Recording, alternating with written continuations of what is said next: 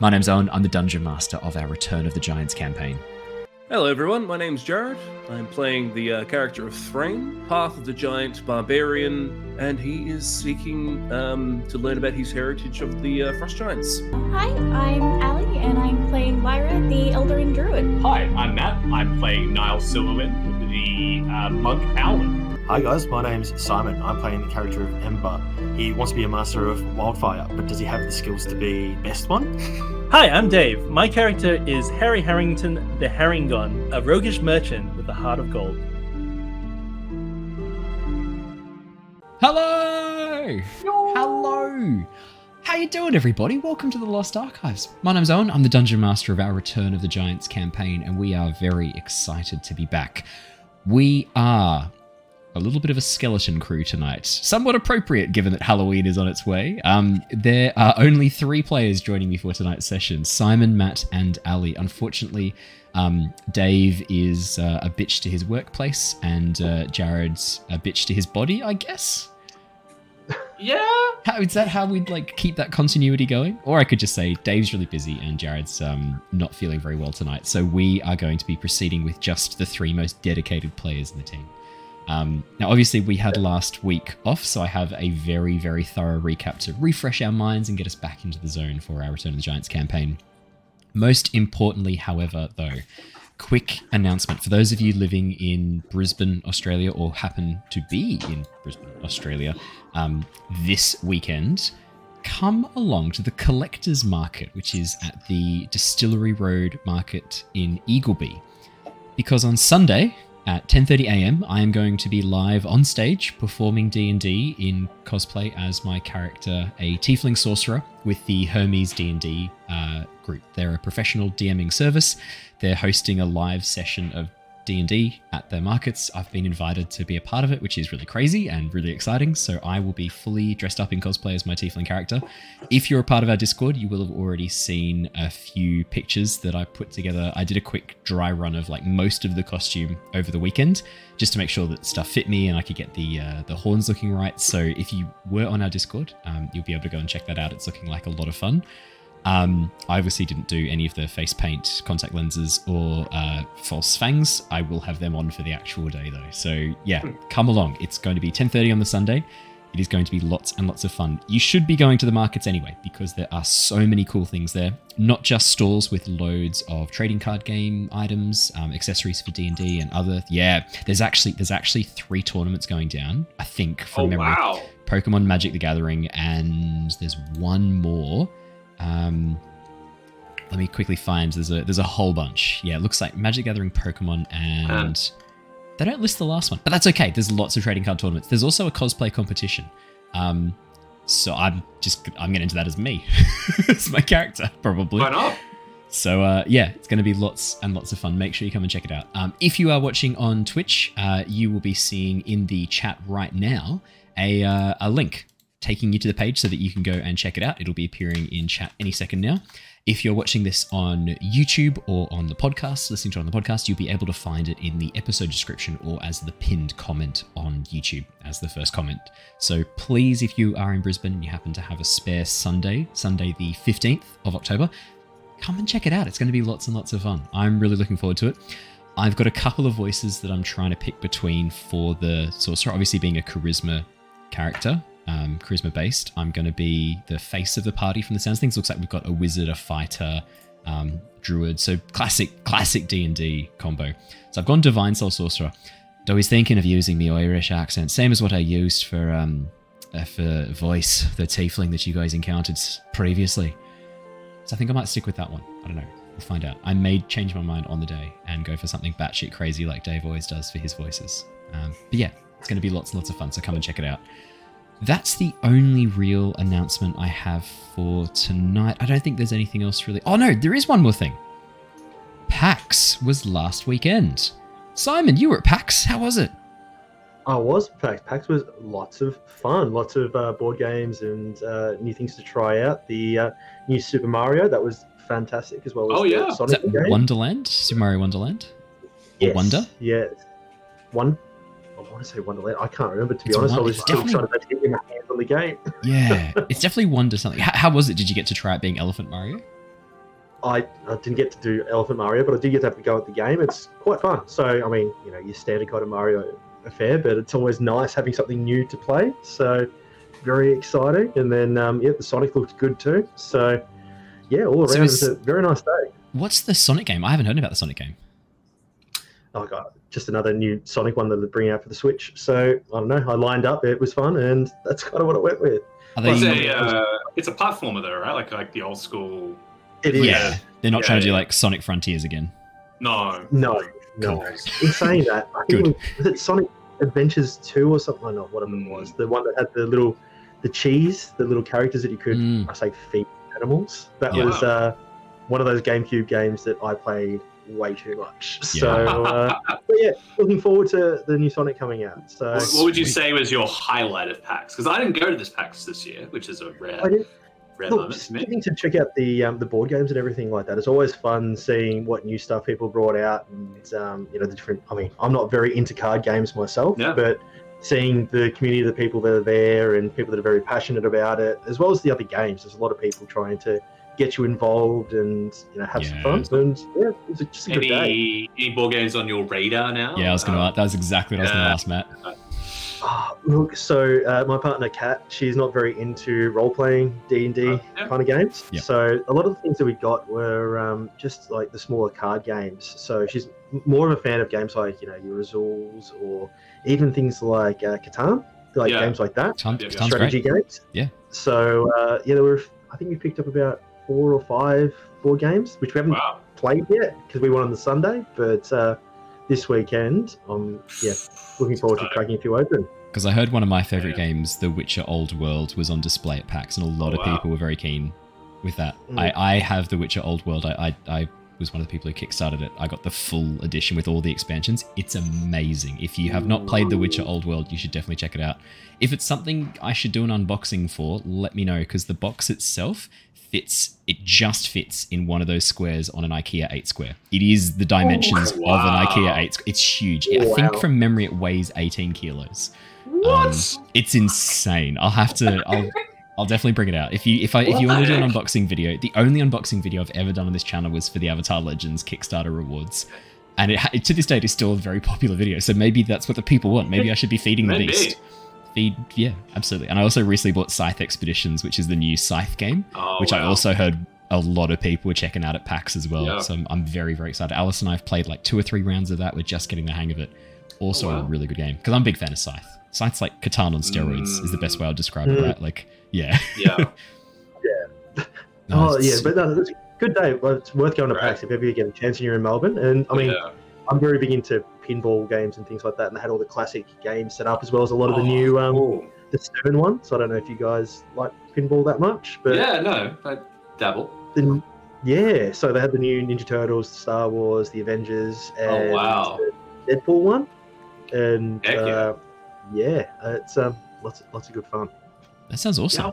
I went to a place years ago in South Melbourne, and it was just a pinball place.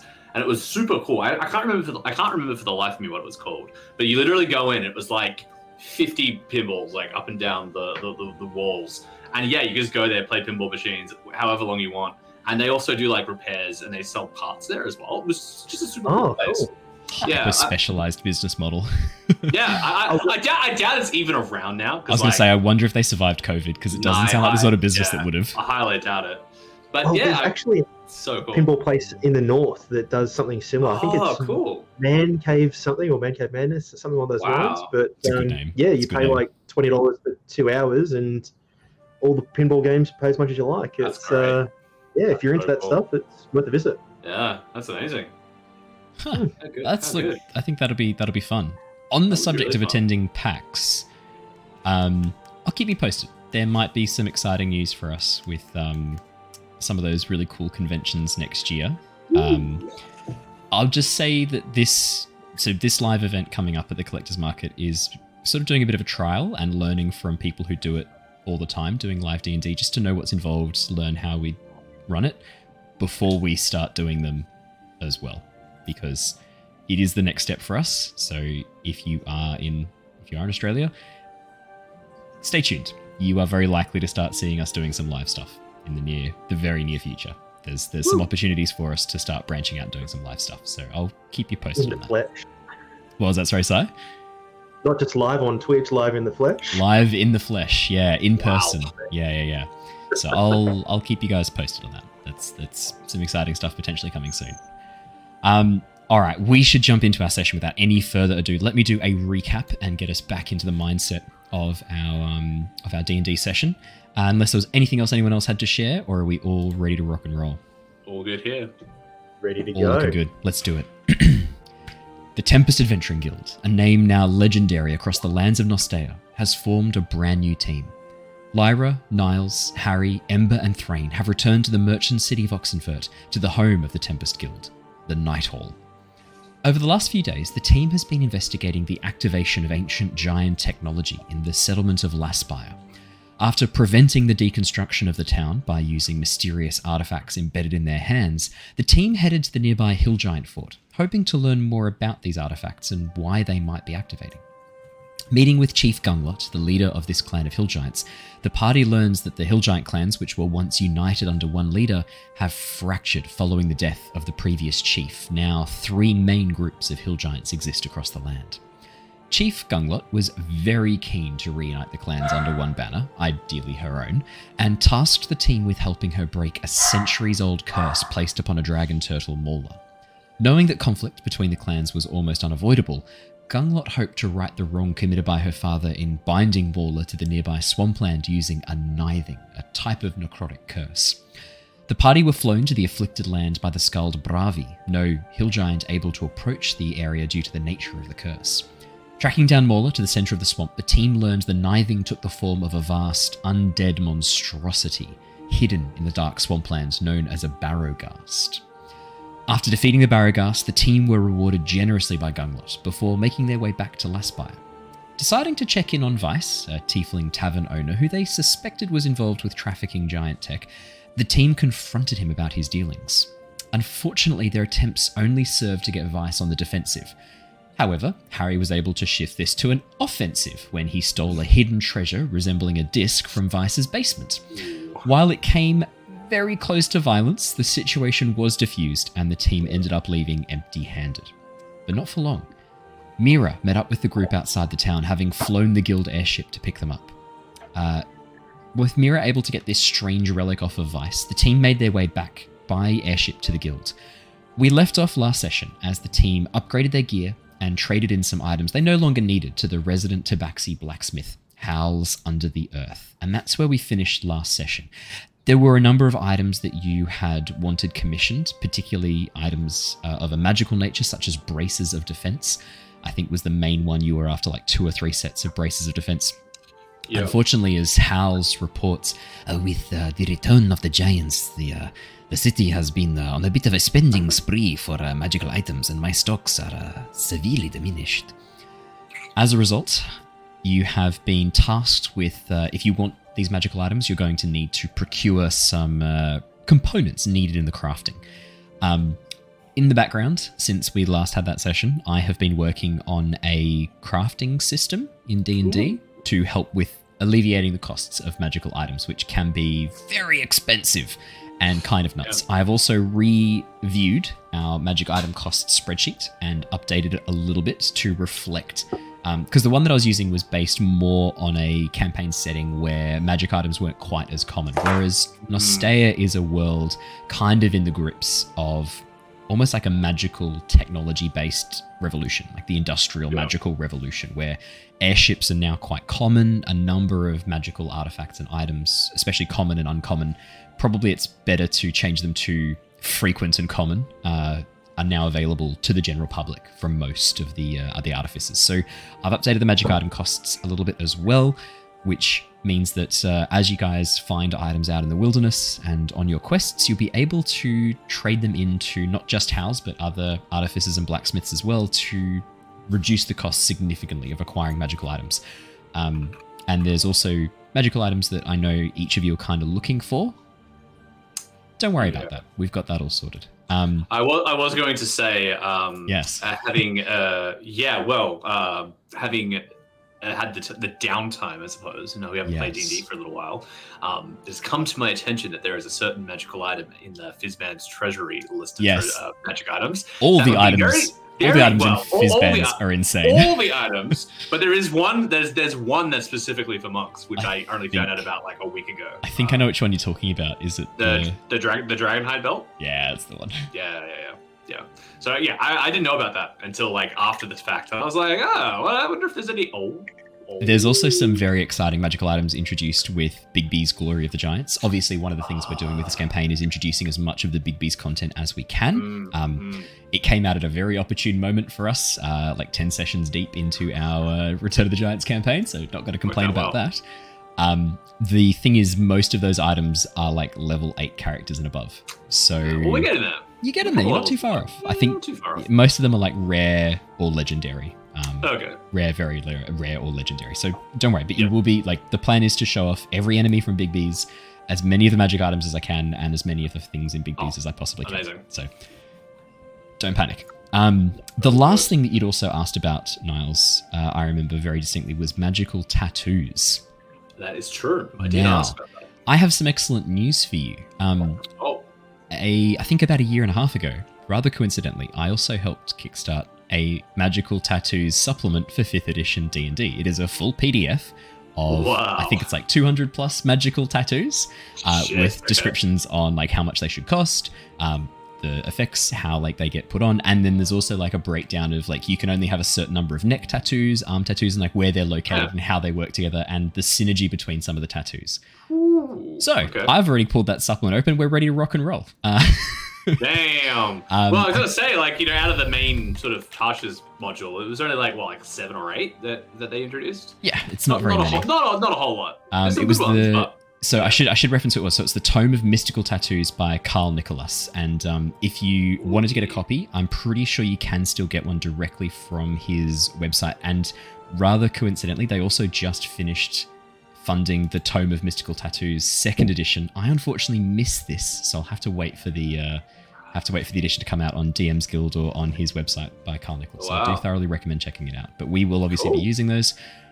The tattoos and magical tattoos play a very big role in Maloran Orc society in Nostea, so there's going to be lots of stuff to do with that. So I guess the question is, right, as Hals heads off back to her workshop, her very dusky, sandy coat, soot-stained and half hidden under her large blacksmith's apron, her tail almost tucked around her like a belt to keep it away from the boiling hot kiln and furnace that she's using to heat the materials required.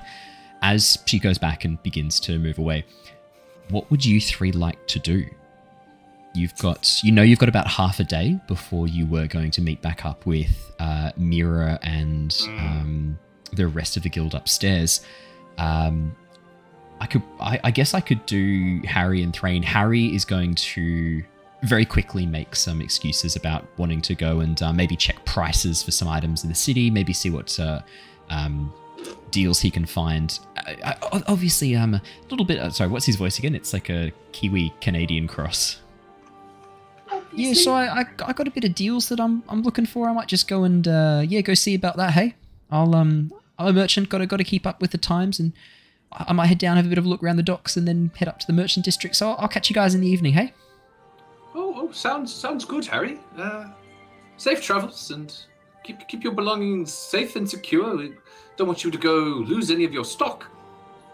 Oh, I only gain stock. And he gives you a bit of a smile. Oh. If you get arrested, we're not bailing you out because we're broke now. Harry thumps his leg a little bit anxiously, this like rabbit folk sort of, which I think now you've all clearly come to see as a bit of a sign of anxiety. Yeah. And he quickly hops off, heading out into the bustling streets of Oxenfurt. I guess Thrain is going to go, I will go and see if there are places where I can wrestle men and women and prove my strength and might. Oh, wow. That sounds like a ton of fun. I might even join you, but not right at this moment. I think I'll have a bit more of a peruse around the city. Good. I will catch up with you a lot later. This afternoon, perhaps. And Thrain heads off as well. Perfect. Now I don't need to deal with their NPCs. I don't need to turn player characters into NPCs for a session. Perfect. Done. The three of you are together. I will also say Wiltix is currently in the front yard, the gnome that you'd met previously. As he sort of heads through the front yard, you can see that he's checking on what looks to be a little small herb garden that's being planted along the sides of the building. Two druids. You immediately recognize a number of the plants that are growing there. Most predominantly is a plant that you recognize as wolfsbane, the long, slender stalks and slightly palish green leaves, very distinctive of wolfsbane. Wiltix checking up on them and taking a few clippings and adding them to what looks like almost a component pouch, as well as some other plants. I would say even without nature checks, you recognize most of these as having some element of either restorative or poisonous properties. And a number of these plants are used in both potion components, spell components, and in healing poultices as well as poisons. And you can see Wiltix is gathering them up and adding them to a small herb pouch, almost like a component pouch at his waist, looking like he's restocking his supplies. Lyra... Oh, go ahead, Zai. Oh no, I was just going to say, like, very excited to see all the plant life and everything. Wiltix, can I, share in your herbs and everything as well? I'll help take care of them. Yeah, of course. There's a number of herbs here that are growing. I mean, I sort of come and go a bit, so I have to kind of trust Azure to do most of the gardening. But yeah, you're part of the guilds. Like, this is all shared. It's all for everyone. You got a bit of a green thumb there? I do. I'll help take care of it. I promise. But I'd like to take little samples, and I'm going to start picking little bits off each one and putting them in the little glass vials that I was making on the ship on the way here. Perfect. Yeah, absolutely. Do you have a healers or poisoners kit, Sai?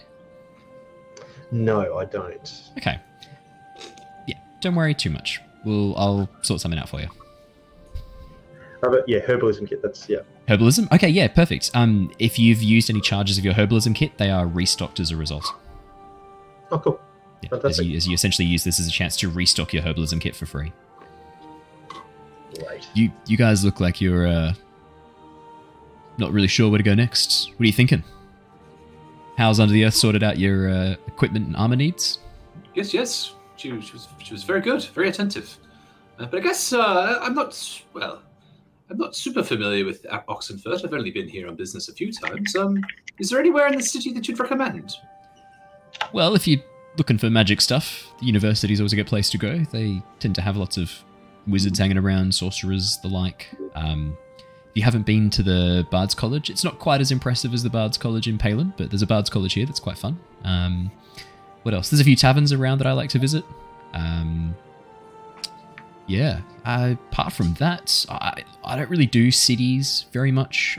People tend to walk over the top of me. I'm quite small, so I tend to get lost in crowds. I generally like to be around large open spaces, so I'm probably not the best person to ask about what to do in the city. We've heard rumors about a couple of places that maybe do cool magical tattoos. I mean, I've never seen them before. I'm half interested to see, just see what it's all about. Anywhere that you've heard about? That's going to be down at the docks, I'd say. Sounds like, yeah, I'd be heading down towards the docks. Head down to the trading port. I think you'll find what you're looking for there. Yeah, any of the Maloran tattoo parlors? I think I've walked past some before. Yeah, docks. Head down to the docks. I think you'll find what you're looking for. Ooh, that sounds interesting. Might be worth a look. How you doing funds-wise? I know sometimes it can be a bit tricky staying on top of things, but we do have a bank of gold if you need things urgently. You can draw upon guild funds if you need stuff. Oh, really? Oh, I didn't realize that was available. Oh, well, did Mira not mention that? She may have, but that might have escaped my mind. It's been a long couple of days. That might be worth looking into. Perhaps we'll see. We'll inquire about that. See how much we can take out if there's anything that we want or need. How much? Yeah, I mean, how much do you want? I've got I haven't handed in my most recent bounties yet. I've got 200 gold here. Oh. Do you want 50 gold? 50 gold sounds 30 on me. Yeah, sure. Wiltix reaches into his pouch and pulls out 30 gold pieces and hands them across. There you go. I was given 500. I said that I'd spend all of it, so any return is a bonus. So have 50 gold. There you go. Enjoy. Oh, Why, thank you. So kind. Yes. One of the tricks I learned early on: overestimate how much you need for each trip. And he gives you a bit of a wink and a smile. Maybe we keep that in mind. Yes. I save most of it on food and accommodation. I'm very small, so I don't need as much. How much is it weird me playing your old player character, Si? No, I like it. Right. You're on there. That's pretty much what I'll be going with. Anything that I can joke about the height is, yeah. That's all I need. Love it, Cool. love it, love it. I'll add the 50 gold to the tally. Perfect. So, Docs, do you want me to come? If you need me. Otherwise, I'm happy to. I've got some other stuff. I was going to go hand some stuff in, but if you're looking a bit lost, I can come along. Oh, I'm sure we would appreciate the company, but if you've got other things to do, don't let us hold you up. I'll come down and meet you later, then maybe I'll drop this stuff off, have a chat with Mira, and then I've got this, like, and he pulls open part of his tunic, and you can see underneath his studded leather breastplate has been torn in half, and there's a large gash down the middle, dried with blood, as well as a old fading scar underneath it. Yeah, I was supposed to get this fixed, but... Oh, you should definitely get that looked at. That doesn't look, doesn't look good at all, but it seems to be healing quite well. Oh, no, the wound's fine. I was thinking about the armor. I'm okay. Oh, but yes, no, the armor looks like it's seen better days. Yeah, I might go get that fixed. So look, if I bump into you down at the docks, I'll come say hi. How about that? Sure, sounds good. We'll see you there. Rulix gives you a nod. Oh, yeah, sorry, go. If you can't find anyone to fix it, I'm proficient in leatherworking / tools. So, if you need a... Quite a little prodigy we have here. Eldarin. I have to ask, are you going to stitch it back together with fungus? It doesn't have to be fungus. It's the easiest way. Mycelium. You could use mycelium threads, almost like I was gonna patchwork. say. Yeah. Yeah. Look, I'll get back to you. On that. Yeah. I'll get back to you on that. Perfect. As Wiltix heads off, the three of you make your way down towards the docks. Oxenfurt, for those of you who have not been before, actually all of your characters will have been to Oxenfurt before, but I'll describe it again anyway. Oxenfurt is a large merchant city located on the western coast of Oceania, being the primary trade hub of the Ocean Empire, with most of the floating cities as far north as Northgard and as far south as the Shattered Isles. A lot of goods move through Oxenfurt, and the road down towards the docks is easily followed. It's one of the largest streets in the city itself. As you make your way down, you can see a number of people out and about. Being close to midday, most of the population are either breaking for lunch if they do work or jobs that keep them inside, and a number of the traders who have just come in and dropped off goods have now the afternoon off and are enjoying it at a number of the bars, taverns, and restaurants that line this very busy, very popular street. There are... go. Go. No, I was just going to say, just question, just out of game real quick. I'm just trying to remember. So one of the locations we were potentially going to go next was the north, correct? Is that one of the ones that we were thinking of? Yeah, you guys were tossing up a few different locations, whether you wanted to head north to go and track down the rumors of this. I think the way it was described was like a what's the best way to say it? Like a server room. Yeah, I guess that's the best way to say it. I was going to say like a vault hidden in the ice far to the north in Northgard. You were also potentially tossing up investigating reports from the Underdark. There'd been some communication about potential problems in the deeps with the stone giants, and then there was also discussion of potentially heading over to Balmir, the home of the dwarves, as well. I think Mira was suggesting that we do the stone giants first, by memory. Yeah, that's correct. Yep.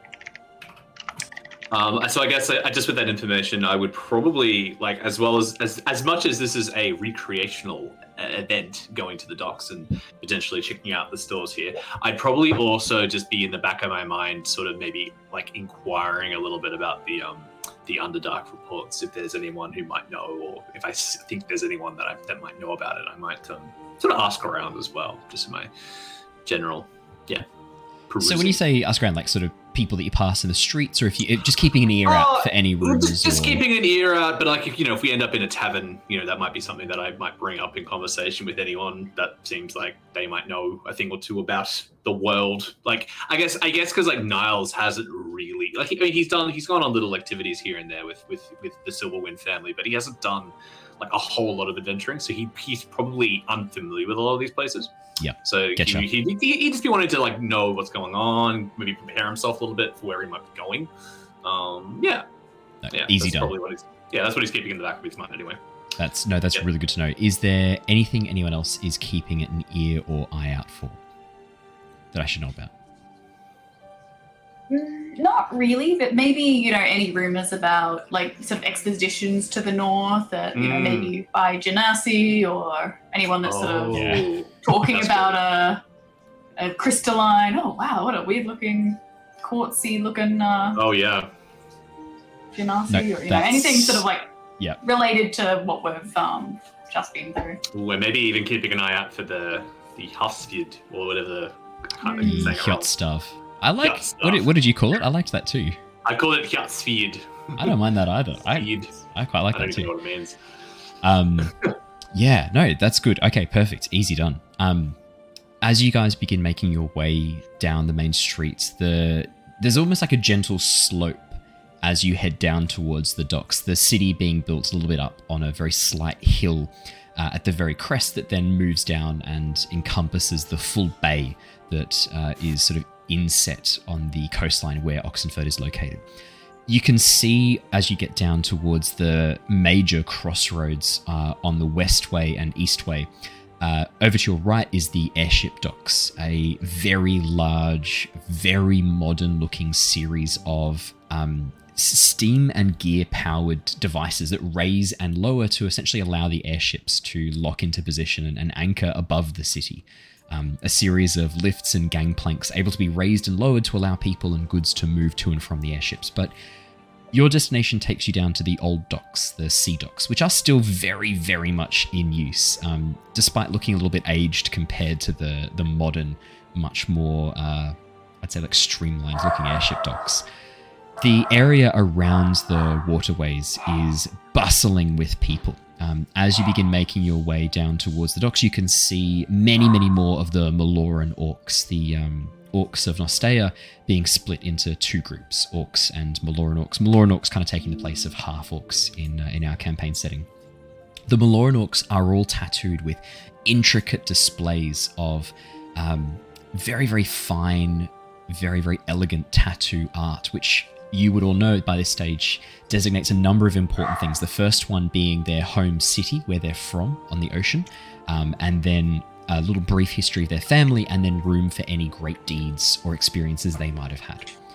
As you stop and ask for directions, I'd say there's a number of Maloran orcs moving to and from, some carrying goods, some just traveling in different locations. As you stop off and ask for a bit of advice on where to look, you're pointed to a couple of different locations if you're looking for magical tattoos.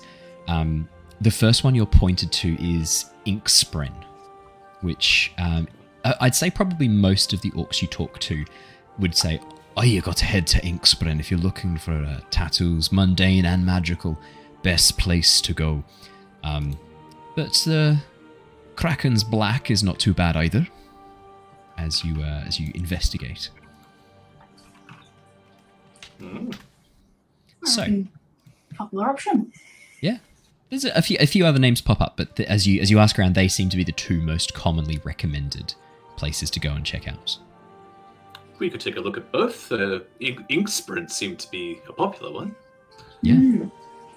I am fascinated by how the magical tattoos are applied. I've heard some of the mystics in my monastery dabbled with magical tattoos. I've always wondered how they were applied. It'd be interesting to see it in practice. That's partially why I was so interested to come and see it. It should be good. Well, as you make your way down onto the docks proper, in front of the vast array of wooden structures that basically push out deep into the bay, there's a massive sprawling market knowing that walking through that market is going to slow you down, distract you, and keep you off your path, you stick to the outskirts, following around the edges of the tall buildings that almost shadow the docks, these vast multi-story stone structures that have been built on top of one another as the city has grown. What was once probably 2-3-story townhouses have been buried underneath 5, 6, 7-story stone monoliths that cover the original structures entirely, leaving almost these like scars of old buildings surrounded by new stone and new wood. As you head around the outside, the first place you stumble across, having been given sort of vague directions from many of the Maloran mobs that you pass, the first place you come to is Inkspren. The sign hanging above the door glows with a very soft blue light, fading in and out, and it depicts a swirling pattern comprised of these, what almost look like tendrils of ink, forming in the center, despite the sign itself being in this dark black, almost midnight black ink. It still glows with this very faint, soft blue light. There's no windows, just a door painted with that same dark midnight blue, and a knocker located on the front in the shape of what looks like squid tentacles. Wow, what an interesting establishment. I'm very tentative. Is it like busy around, or like is it just? Doesn't seem to be anyone coming and going right now. A number of the shops on either side, which there's a weaponsmith right next door on one side and what looks to be a bakery on the other. The weaponsmith almost deserted, a very, very tuckered out looking mountain dwarf staring at what could only be described as a completely exhausted forge. No wood left to power it, no raw materials, and only a handful of very janky looking blades, sort of swords, rapiers, short swords, and some daggers, but clearly not his best stock. Your guess is that he's waiting on fresh materials as you take a bit of a look. On the other side, the bakery seems to be pumping. A lot of people coming and going, walking out with this very strange looking baked good that none of you would have seen before. It's vaguely in the shape of a fish. It looks like some sort of like toasted bread. And as you watch people biting into it, you can see on the inside there's this, what can only be described as bright green paste. But it must be good because a lot of people are enjoying it. Like there are a number of people coming and going, leaving with this fried fish treat. Wow. Yeah, I shouldn't say fish treat. It's bread that's made to look like a fish. It's not actual fish. Although, I mean, you don't know what that green paste is. Who knows? But the tattoo, the Inkspren, the tattoo parlor seems quiet, at least from the outside. Obviously, having no windows to look in, it's hard to say. Just a door, almost cramped and squeezed between these two buildings on either side, almost as if the buildings have grown and crushed this place in between them, hiding it from view. Cool. Well, I guess we should knock on the door and see what's going on inside. Yeah, Niles just very, very casually just knocks on the knocker and waits, I guess. Does it open? Like, does the door just open when is it locked and I need to knock it? Like, what sort of? So as you gently push on the door doesn't open. There's no handle either. So you then move on to the knocker and give it a knock. As soon as you knock, actually out of interest, how many times would you knock with the knocker? Just once or twice? Or are you like one of those people who does a pattern every single time? I think Niles would just do like a very like quick like knock and then just see what happens. I wondered if you go like dun dun dun dun dun dun. But no. As you just do a tuk, tuk on the handle. As soon as you let go of the knocker, the tentacles twist and move, coming alive as the metal flows and reaches out on either side, opening the door as it does so. Wow. Inside, the room is dimly lit. The corridor beyond leading to a set of rickety stairs that head up almost at like a 50-degree angle, straight up to a floor above before just before a landing as it gets a little bit higher. There's no sounds, no noises from inside, just a gentle susurrus of people speaking over the cacophony of the bakery next door.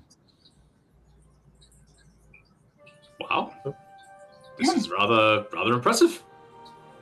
Guess we just walk up a little bit and see if we can see anyone. Fantastic. Hello. Be careful not to touch anything that looks important.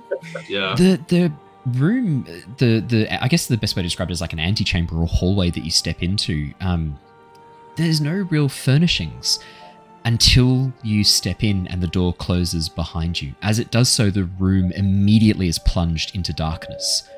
A moment later, patterns begin to glow softly, illuminating the walls around you in this beautiful tableau of an underwater coral sea. It's almost alive, the way the glow gently almost creates a motion. You see fish that you swear were moving, but as soon as you stare at them closely, they can't have been. They're ink on a wall. And as you look down at your feet, you can see footsteps that have been laid out in this same glowing ink that lead up the stairs, along with coral shaped almost like arrows pointing above.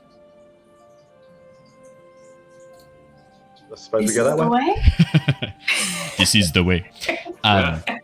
As you begin making your way up the stairs creak underneath you, your feet. In some cases, clomping, in some cases, clicking on the stairs. Niles, with your bird feet, your claws click against the wood. Being, 7 foot tall, Ember? You're a bit of a hefty boy. Even though you're quite wiry for a furbolg, there's still a lot of muscle to you. Your steps, dum, dum, dum, accompanied by the creaks of the staircase. As you get to the top of the staircase, the walls around you, the tableau changes in environment, moving up almost to like a beach scene and then moving into a forest as you rise higher and higher, almost as if you're transitioning from underwater up onto an island. As you get to the top of the stairs, the room beyond is beautifully decorated. These same swirling patterns become much more stylized, changing from accurate depictions of real-life creatures, plants, and locations to these swirling patterns that take on almost a movement and motion of their own. In the center of the room are 4 chairs arranged on this strange-looking clockwork contraption that rises up this large glass tube in the very center, filled with hundreds and hundreds of tiny vials glowing very softly that are being rotated, occasionally lifted up to the top. You watch as liquid is drained from them through this large series of pipes, and then the vials drop back down and slowly refill from something underneath. You can see a single figure tattooing the arm of a Maloran orc. She looks like she's roughly in her, I'd say, early 20s, the Maloran orc getting the tattoo. Not many tattoos adorn her body, just the home city, which you would recognize as Drifthaven, on her over her heart. A few on her arms, a few on her chests, but she's currently getting one done on her neck. The tattoo that's being done looks to be one of a mundane variety. There's no glow accompanying it, but the design is stunning. A stylized depiction of a mighty hunt with a vast sea beast. The figure doing the tattoo turns very softly, clad head to toe in very dark leathers, only the eyes visible, these piercing blue, soft glowing eyes. "I will be with you in but a moment. Please wait patiently." And the figure turns back and continues working on the tattoo. Oh, okay. While we wait, can Lyra sort of check out the sort of the luminescent paint and the artwork that's sort of on the walls and try and figure out if it's like of sort of like that same magical tattoo kind of ink, or if it's like just straight up paint done by someone skilled? Like, how did they get there? Could I get I'm going to say Arcana check. Because you're trying to determine the source of the magic in this case, and the way the magic kind of works. 18! Given that you've got a -1 to Arcana, that's not bad. Lyra, you're not familiar with magical tattoos in great detail. That you know that the ink used to create them is very rare and very hard to make. There's a number of craftsmen. I'd say this is probably just what you know from rumors and from picking things up along your journeys. You know that and actually, did you spend time in Drifthaven, or was that Shana? I think that was Shana. That was Shana. Damn. Never mind. You've just picked this up along the way, living in Oxenford over the last few months. This looks like more similar to paint, rather than the ink that's being used on the walls. If this was the tattoo ink that's used in the creation of magical tattoos, this shopkeeper must be absolutely rolling in gold.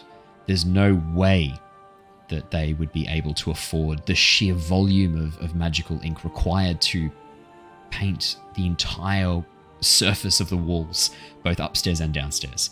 This is probably some other type of paint. Definitely magical in nature, and not too dissimilar from the tattoo ink, but definitely the only power it has is this soft glow, almost like the light cantrip. She definitely wants to figure out how to make like bioluminescent paint of some form after seeing this. Yeah, no, absolutely. The figure working away at the tattoo artist carries on for another 5 or 6 minutes. If you wait there silently, let me know. If you don't wait there silently, let me know.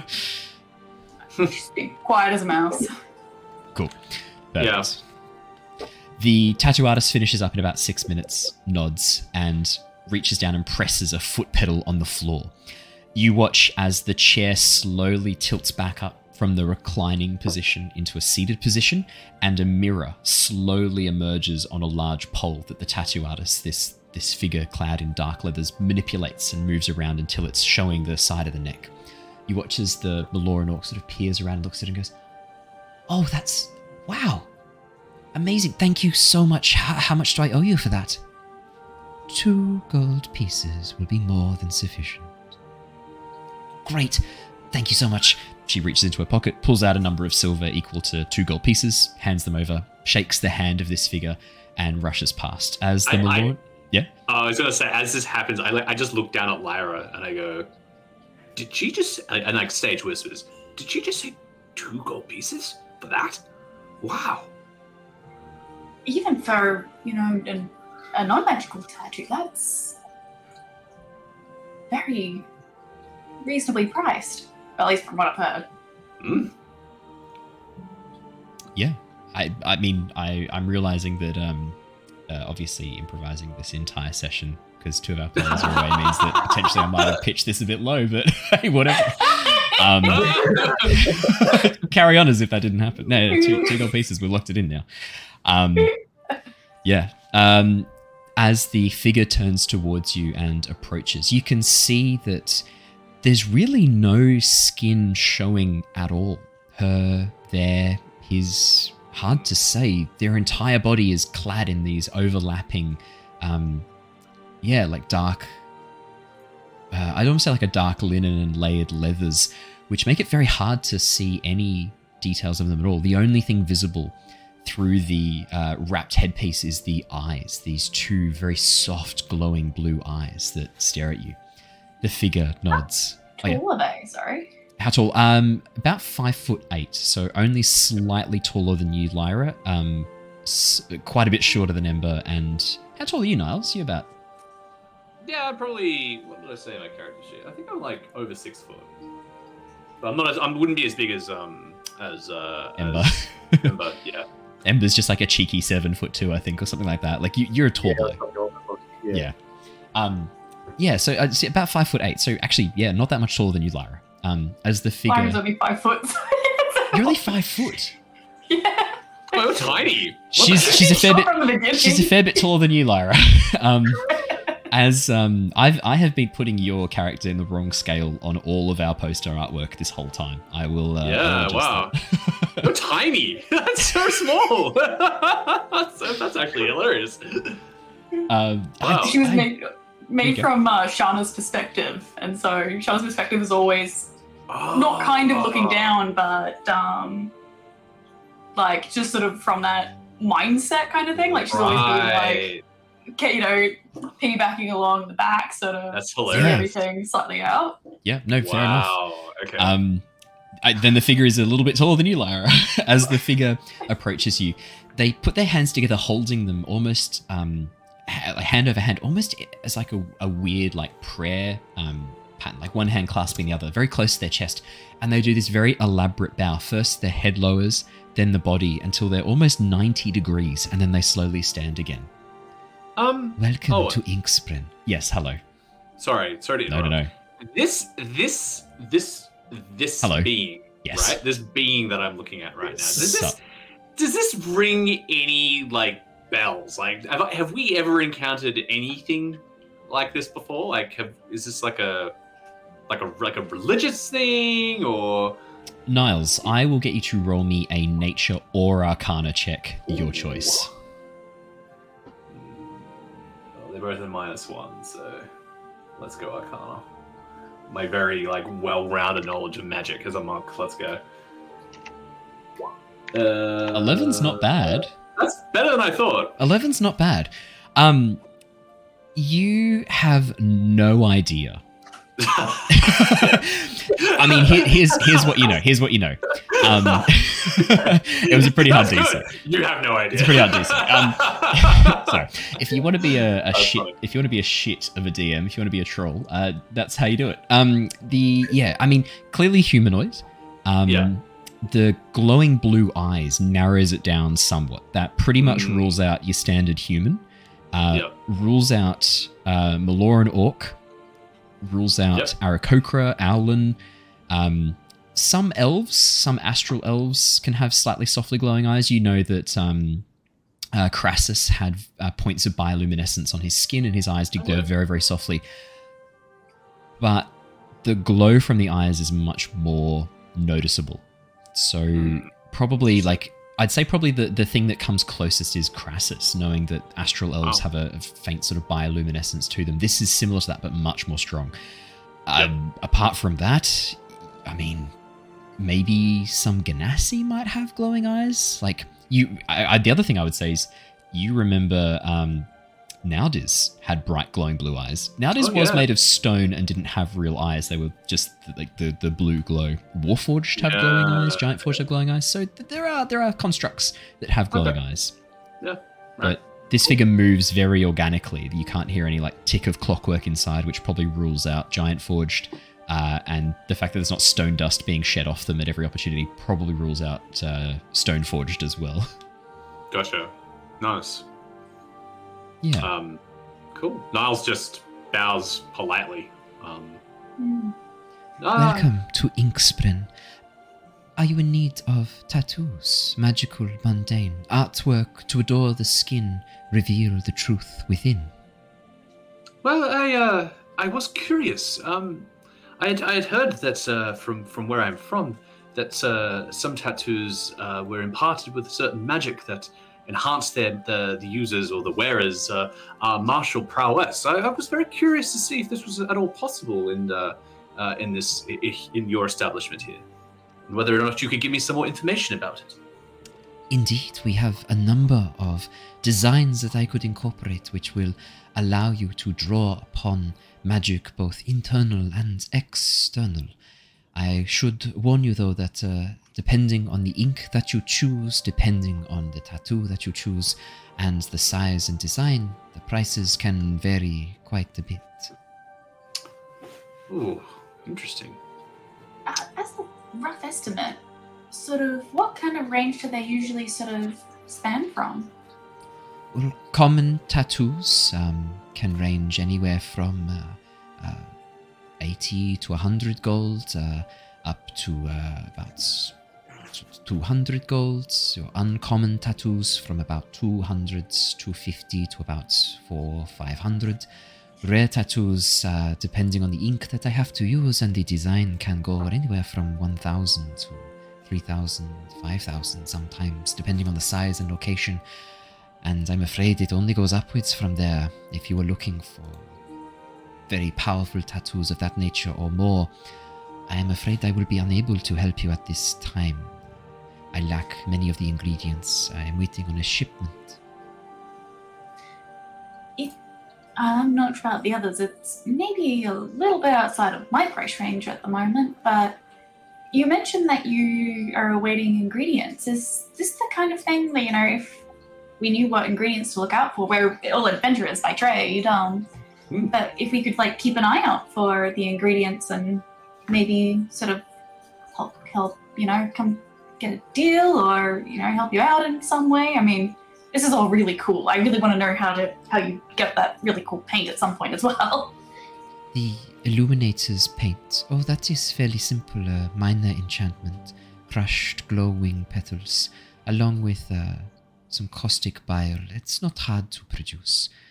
In terms of the items that I need to create more powerful enchantments, you would have to be a specialist to go and harvest them. I have a number of crews that I employ to travel to the depths of the ocean, peaks of mountains, both above and below, to harvest the ingredients that I require. It is something that is rather specialized. I think perhaps it is not something that you would be jumping into right away without some sort of training. That's fair enough, though. If you ever do come across rare inks, though, please bring them to me. Recipes as well. Many of my colleagues, when they discover new things, hoard their secrets. Worse than wizards we are. I am hoping to compose a tome, a guideline of all recipes that have been discovered. Oh, that would be rather useful. Indeed. Share it among my fellow tattoo artists. But please, no, tell me, you were looking for an item that, or a design that could help empower your physical prowess, you were saying? Well, yes. Some of the other monks in my monastery dabbled in this art. I was always fascinated by the application of the tattoo and how it would affect their martial prowess. I had always wanted to see how it would work, and well, I was in Oxenfurt, and I thought I'd take a look and see how it would be done.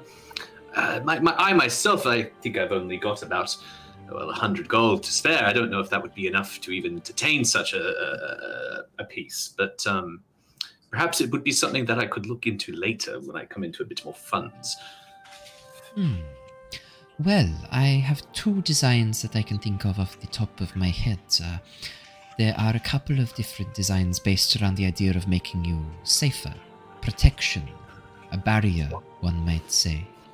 Ooh. There are different types of tattoos that I could use to help create protection. But I think for what you're looking for, it might be a bit more expensive. Your training, I imagine, includes a form of defensive combat style as well, no doubt. Essentially, your armor class is determined by Constitution and Wisdom, correct? No, Dex. It's just Dex, yeah. Oh, I don't think it's Wisdom. Don't you get unarmored defense as a monk? I do. Which includes... I'm pretty sure it includes Wisdom. I'm pretty confident. Oh, yeah, it is. Yeah, so if you're looking... jumping out of this so that I can explain it mechanically. If you were looking for a barrier tattoo... you're only going to be able to afford the uncommon maybe, and that's still going to be... It's only going to give you an AC of 12 plus your dex modifier, which is not great for you. No, that's not good for me. No. That's fine.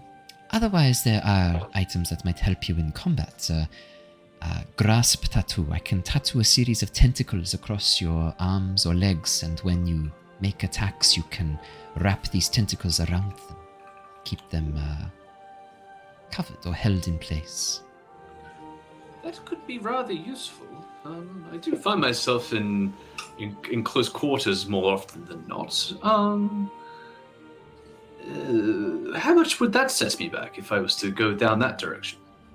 It depends on how much of you I was to tattoo. But if we were looking to tattoo only a little bit on you, just a small section, it is probably going to set you back about...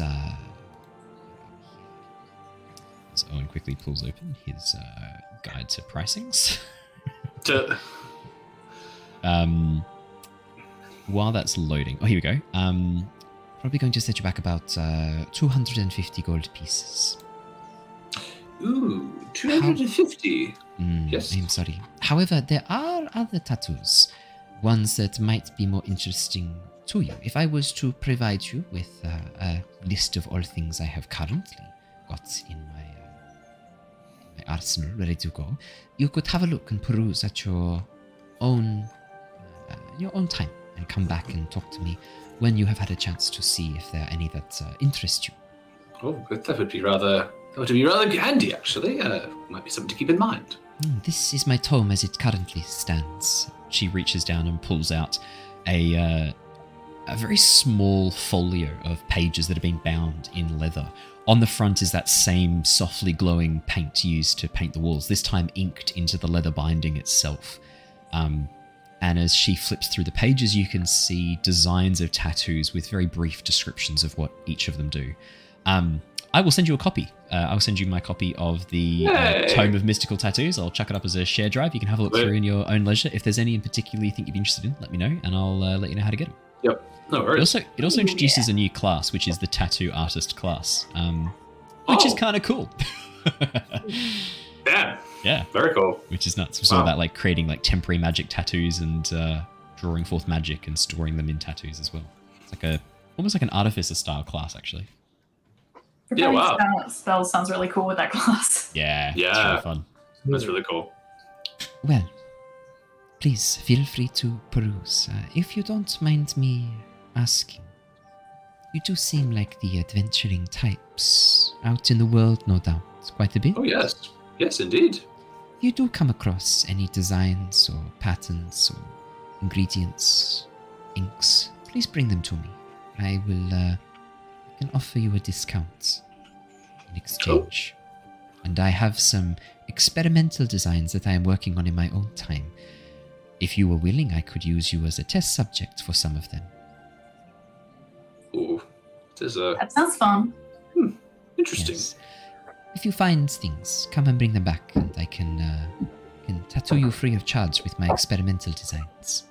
I'm not sure if this would be used for you. It doesn't seem like it'd be of any use to anyone, but she pulls out the vial of decayed mushroom dust that she collected from the last episode. She's like, it's a long story, but it's a mushroom that grew and then died and then aged into a dust within a very, very, very short amount of time. Likely connected to the Feywilds. Not sure if it'd be useful. Collected some because it seemed cool, but I think you might get more use out of it. Maybe. I probably would anyway. She begins examining it and having a bit of a look over the design, and you can hear sort of like muttering under her breath a little bit in a language none of you speak. I was quickly checking to see if any of you spoke these languages. None of you speak this language, unfortunately. After a few moments, she smiles and hands the vial back to you. I would be tempted to purchase this off you if you were no longer requiring it. That could be tempted. It's very similar to an item I often have to get shipped up from the Underdark. There are a series of spores down there which can be very useful for crafting tattoos. Ooh. I look at Lyra and go, "Oh, spores!" Funny you mention that. We are very likely just about to be headed down into the Underdark. What kind of mushrooms? They're kind of my specialty. And then as she sort of like gestures out, it's just spores. Yes. I am not sure of the name in your tongue, but it is a branching bracket fungus, dark black and purple. The spores collect on the underside of the ribbings of the fruiting body, but it is dangerous to get too close without wearing protection around the nose and mouth. The spores burn in contact with the mouth, nose. But if you're wondering what ingredients or what tattoos I could use this in, there is a tattoo known as a connoisseur's tattoo. This spore, I think I could use in it. The tattoo goes across your neck and partially onto your tongue. But whenever you bite into food, you can determine what the food tastes like. You can choose it, and you can purify food, rendering it free of poison and disease. That sounds rather useful. That's cool. Any particular storage concerns we need to have if we happen to find some of these spores? I mean, is just a glass vial fine, or does it? The glass vial is perfect. There are very few things which you cannot store in a glass vial. I recommend it to all of my collectors that are out in the fields collecting items for me. No, you have done the very best thing. We'll definitely keep an eye out for that. And thank you. We'll keep an eye out for the, anything else that seems cool. I'll keep this one on me, or if you seriously, if you just want to research it or whatever, you can have it. Like, Oh, that you should is just very freely kind. giving it to him. Thank you. Thank you. As this conversation is happening, I sort of have a little bit of a laugh to myself, and I sort of look at this individual, and I sort of say, it goes without saying you're probably an expert in body modification, perhaps, so to speak. You wouldn't happen to know, perhaps, how this came about? I'm going to show her the quartz, the crystal, just to see the artifacts. Yeah, the artifact. The figure cocks their head and leans in close. You watch as they slowly reach down and peel off the leather glove, revealing faintly glowing blue skin marked with these intricate lines of swirling bioluminescent dots and slight webbing between the fingers. Whoa. Fuck yeah, that's so sick. They gently place their hand upon your claw, Niles. Yeah. The skin is cool to the touch, and as they trace the outline of the giant artifact embedded into your skin, there's a sudden momentary static shock as they pull their hand back and then quickly slip it back inside the glove. Interesting. I am not familiar with this type of implant. I myself do not perform or work with items embedded into the skin or flesh. That is hemomancy, with which I am no longer interested. My focus is the skin, artwork and artistry that you can do upon its surface, body being a canvas for light. No, this is not something with which I know. Where did you come across such an item, if I may be so curious? Well, it was a bit of an accident. I believe it may have something to do with giant tech. Something we inadvertently activated, and seemed to, as a result of that activation, seems to have embedded itself in our arms here. The figure leans in a little bit closer, and you watch as they reach into one of the pouches on almost like a fanny pack that's strapped to their waist. They spin around to the front, reach in and pull out a pair of goggles, which they fasten to their head. Turning some dials, you watch as lenses on the goggles begin moving out, one slightly further than the other, and a very soft red and green sheen to the left and right eye. Almost like the vintage 3D goggles, 3D glasses. Yeah, that's so sick. As they lean in and look closer. I see patterns of light. Beautiful. Stay there a moment. Keep your hand steady. I will be right back. And the figure rushes over to the far side of the room, pulls open a drawer in a series of almost like tables that are lined with drawers underneath. I suppose like benches is the best way to describe it, like chemistry benches. Reaches in and pulls out a notebook, comes back and begins sketching. You watch as they very quickly and very deftly begin creating these flowing lines. They don't move from line to line in a cohesive way. It's almost random. Suddenly they'll draw a line across one half of the page, move down to the bottom. But over the course of about 30, 40 seconds, an image suddenly begins to form out of these random chaotic lines. At first it looks organic, and then it begins to shift and change, taking on harsher, more straighter edges, until in the very center of the page, surrounded by these flowing, almost like wave-like lines, is a very harsh, almost monolithic-looking diamond, composed of hard edges with a central circle, the edges of which the figure has fuzzed by licking the tip of their finger and marking away at the pencil marks to give it this distorted fuzz. Cool. This design is so beautiful. Harsh, but gentle. Feels like the flow of time itself. Thank you for this gift. They bow and then close the notebook. That's not a problem. Would it be possible to elaborate? I mean, I know it's kind of hard to describe art, I guess, but you mentioned that it feels like the flow of time itself. Is it something to do with the design itself, or is it a particular imagery that you've seen before? It is what I see. It conjures a feeling of an ocean current pushing along. When you fight the current, you exhaust yourself. You are dashed against the rocks and coral. But if you flow with the current, gently moving, immerse yourself in it, travel forwards. I don't know, it was a sense that time is the same looking at it. Had a feeling of clockwork and order. But I felt this river, this current pushing along as well, like a flow to it. It is hard to describe. It is a feeling. I sometimes get feelings when I see things. Patterns in the light, patterns in the shadow. That's really cool. Thank you. Thank you, yes. Sorry, I didn't catch your name. My name is Niles, by the way. Pleasure to make your acquaintance. And yes, Lyra and Ember, my other companions here.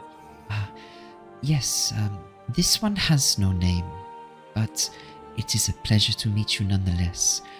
I go by Inkspren, if that is as per the... of course. It is easiest. Your peoples, you seem to attach identities so quickly and easily, personify things. I find it easier to work without such constraints, but it is inconvenient to not have a name, so I use Inkspren. Well, it was a pleasure to meet you. Likewise. Well, I best get ready for my next appointment. If there's anything further I may assist with, please let me know. If you wanted to make an appointment, you can come back anytime.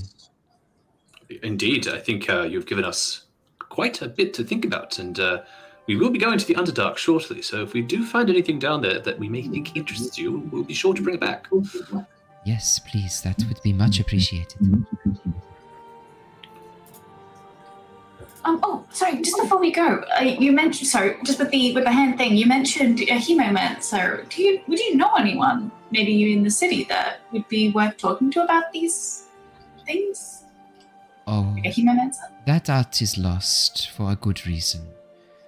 Best it stay that way, and best you forget that word. Okay. Consider it done. Indeed. Thank you. The figure nods. Oh, sorry, Sai. What were you saying? Do you recommend the little fish pastry? Fish pastry? Oh, the bakery up above. Bakery next door? Oh, I do not go outside very often. Is there a bakery there now? Indeed. Yes. Then Seems quite popular. I suppose I do recommend it. The figure looks very confused. Thanks. Maybe we'll bring one for you next time. Oh, to masticate, to eat, to The figure shudders visibly. I kind of like lean down and whisper like, "Don't worry. In my culture, it's customary to chew the food first to give to the young. So I can masticate the food for you if you think it is."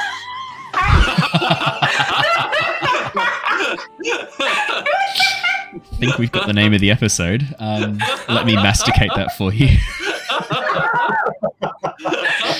Hey, I was wondering. Man, come on. I was wondering what we could do. To help like increase like the click chance on our videos. I think that would work. I think that would work. The only thing I would add to that though, Matt, is that birds don't chew. What they do is they swallow things, partially digest them, and then vomit that back up again. I know. I'm also part man. I'm like a humanoid bird, so like, you can go either way with that. Okay. Yeah. Holy shit. I'm obviously not going to call the episode that. I think that's going to attract the wrong kind of crowd. Let me partially digest this for you.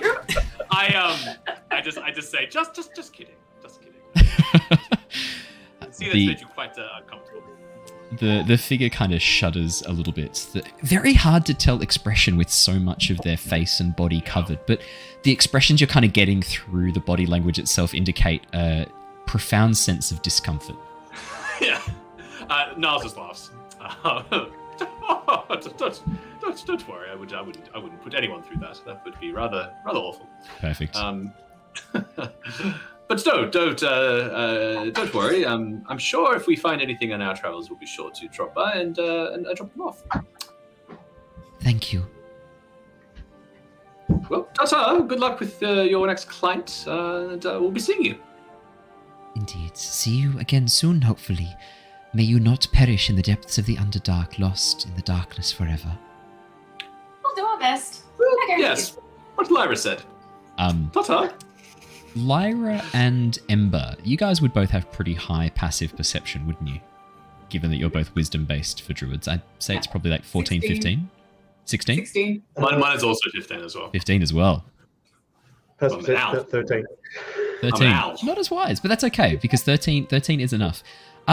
As you go to walk down the stairs, leaving behind the figure, finally something that's been bothering you this whole time becomes apparent. It's that moment of discomfort that you saw from the figure, the sort of shrug that they did, and this feeling of discomfort suddenly alerted you to movements that you've not seen, that you really should have. At no point during the conversation did their jaw or mouth move underneath the dark leather. Oh! Okay. And as you think about it a little bit longer, it's very hard to remember what their voice even sounded like. Oh, very cool. Okay. I'm guessing by the hand, if they lived underwater, I mean, it's surely sound-based communication wouldn't be the way to go. That's true. Yeah. As you guys make your way back downstairs and outside, you can see that the bustling streets, despite the sunlight and the warm light shining, a multitude of colours from the nearby markets, there's something about them that doesn't quite compete with the colours that you saw inside the tattoo parlour. The beautiful glowing lines, even the stylistic ones, there was a feeling of realness to them. And for the next 5 or 6 minutes as you begin walking around, there's almost a feeling of mutedness and disorientation before that feeling begins to fade and you begin to get used to, again, the sights and sounds of the outside world. But there is a profound sense of oddness that sticks around, for about 5 or 6 minutes as you walk around outside. As you do so and begin making your way around the nearby market district, where would you guys like to head next? Or did you guys want to have a quick chat between yourselves now that you are outside of the tattoo parlor? I would have gone straight to the bakery next door. Straight to the bakery. I should have known. Yeah. The line for the bakery has somewhat abated, given that you were inside the tattoo parlor for, I'd say, probably about like half an hour or so. The lunch rush has somewhat chilled out a little bit, and as you get in line for the bakery, there's only about 5 or 6 other people in front of you, and the line is moving fairly quickly. As you get to the inside of the bakery, you can see that there are beautiful breads lined up on one side of the cabinet on display, various sizes and shapes, along with a special cabinet just for travel breads. These would be breads that are designed to last for a very, very long time for people out at sea or for people who are traveling around. Given that this is on the docks, makes a lot of sense for this stuff to be here. To the far left-hand side of the bakery are much more artisanal items. Pies, pasties, sausage rolls on what looks like some sort of heated rock. This large section of granite that glows very faintly with this heat. And to the left of that, on a granite block glowing very faintly with this light blue frost that almost like grows like little crystals around the outside of the stone slab, you can see what look like a number of sweet pastries, things like sweet rolls, custard tarts. And in the lower cabinet, only 5 of the fish treats are left. These like almost, now that you can see them a bit closer and you're inside and you've had a bit of a chance to look around, you can see that it almost looks like a donut style pastry, a very soft fluffy dough that has been deep fried on the outside, lightly dusted in cinnamon and sugar. There's no description of what's actually in it. It just says fishy treat on the sign. That's all it says. As you get closer to the front of the queue and then finally up to the counter, you can see that there is only one woman currently manning the entire store. There's the sound of people frantically working behind. You hear the occasional shout out of, "More dough!" Like, "I dropped the yeast!" Just coming from behind the, as if people are frantically working in the bakery behind the actual storefront. The woman is a half-elf. You'd say probably half wood elf, judging by the slight copper tan to her skin, auburn hair that's been tied back and actually covered in what looks like a cloth hairnet.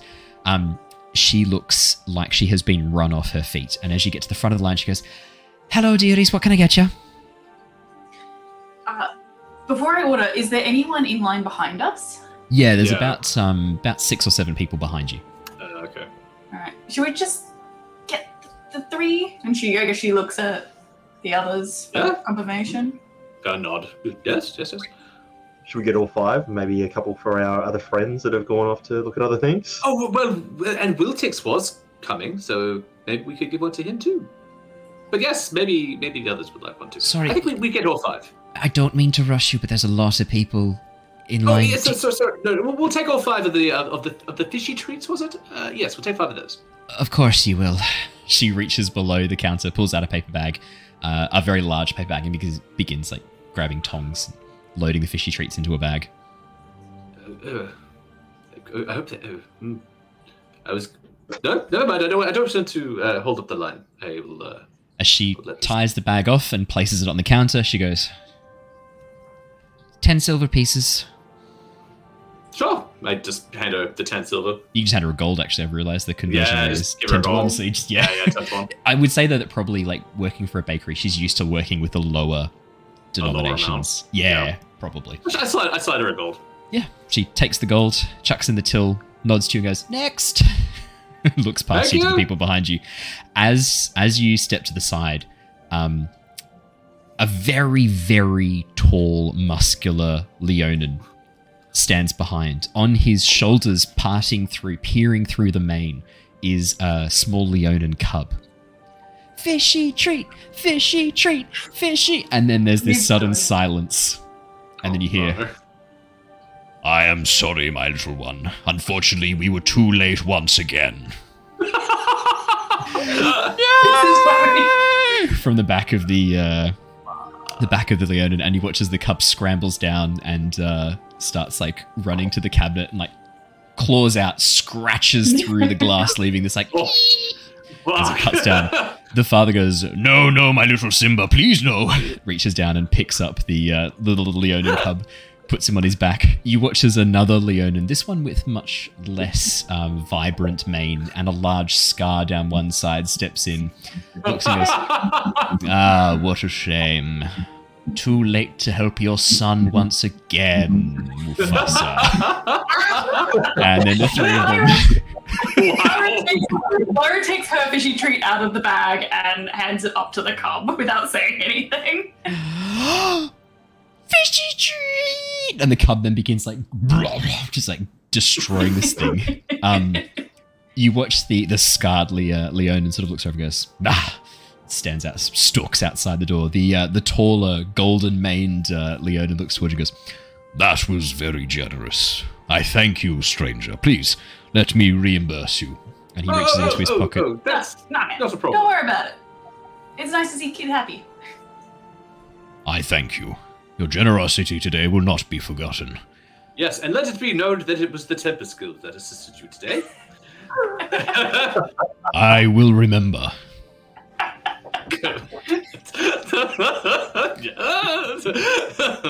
With generosity like that, I would not be surprised if one day everything the light touches would be yours. There's a little saying in my culture. It's Hakuna Matata. Yes. No worries. Yes, I was about to say the same thing to my son before you handed him the fishy treat. Oh, wow. What a coincidence. That's a crazy coincidence. What's it from? What's it mean? Don't break into song. Don't break into song. Disney do not like it when you do that. I can just hear in the background, "Oh, I'm gonna stab him."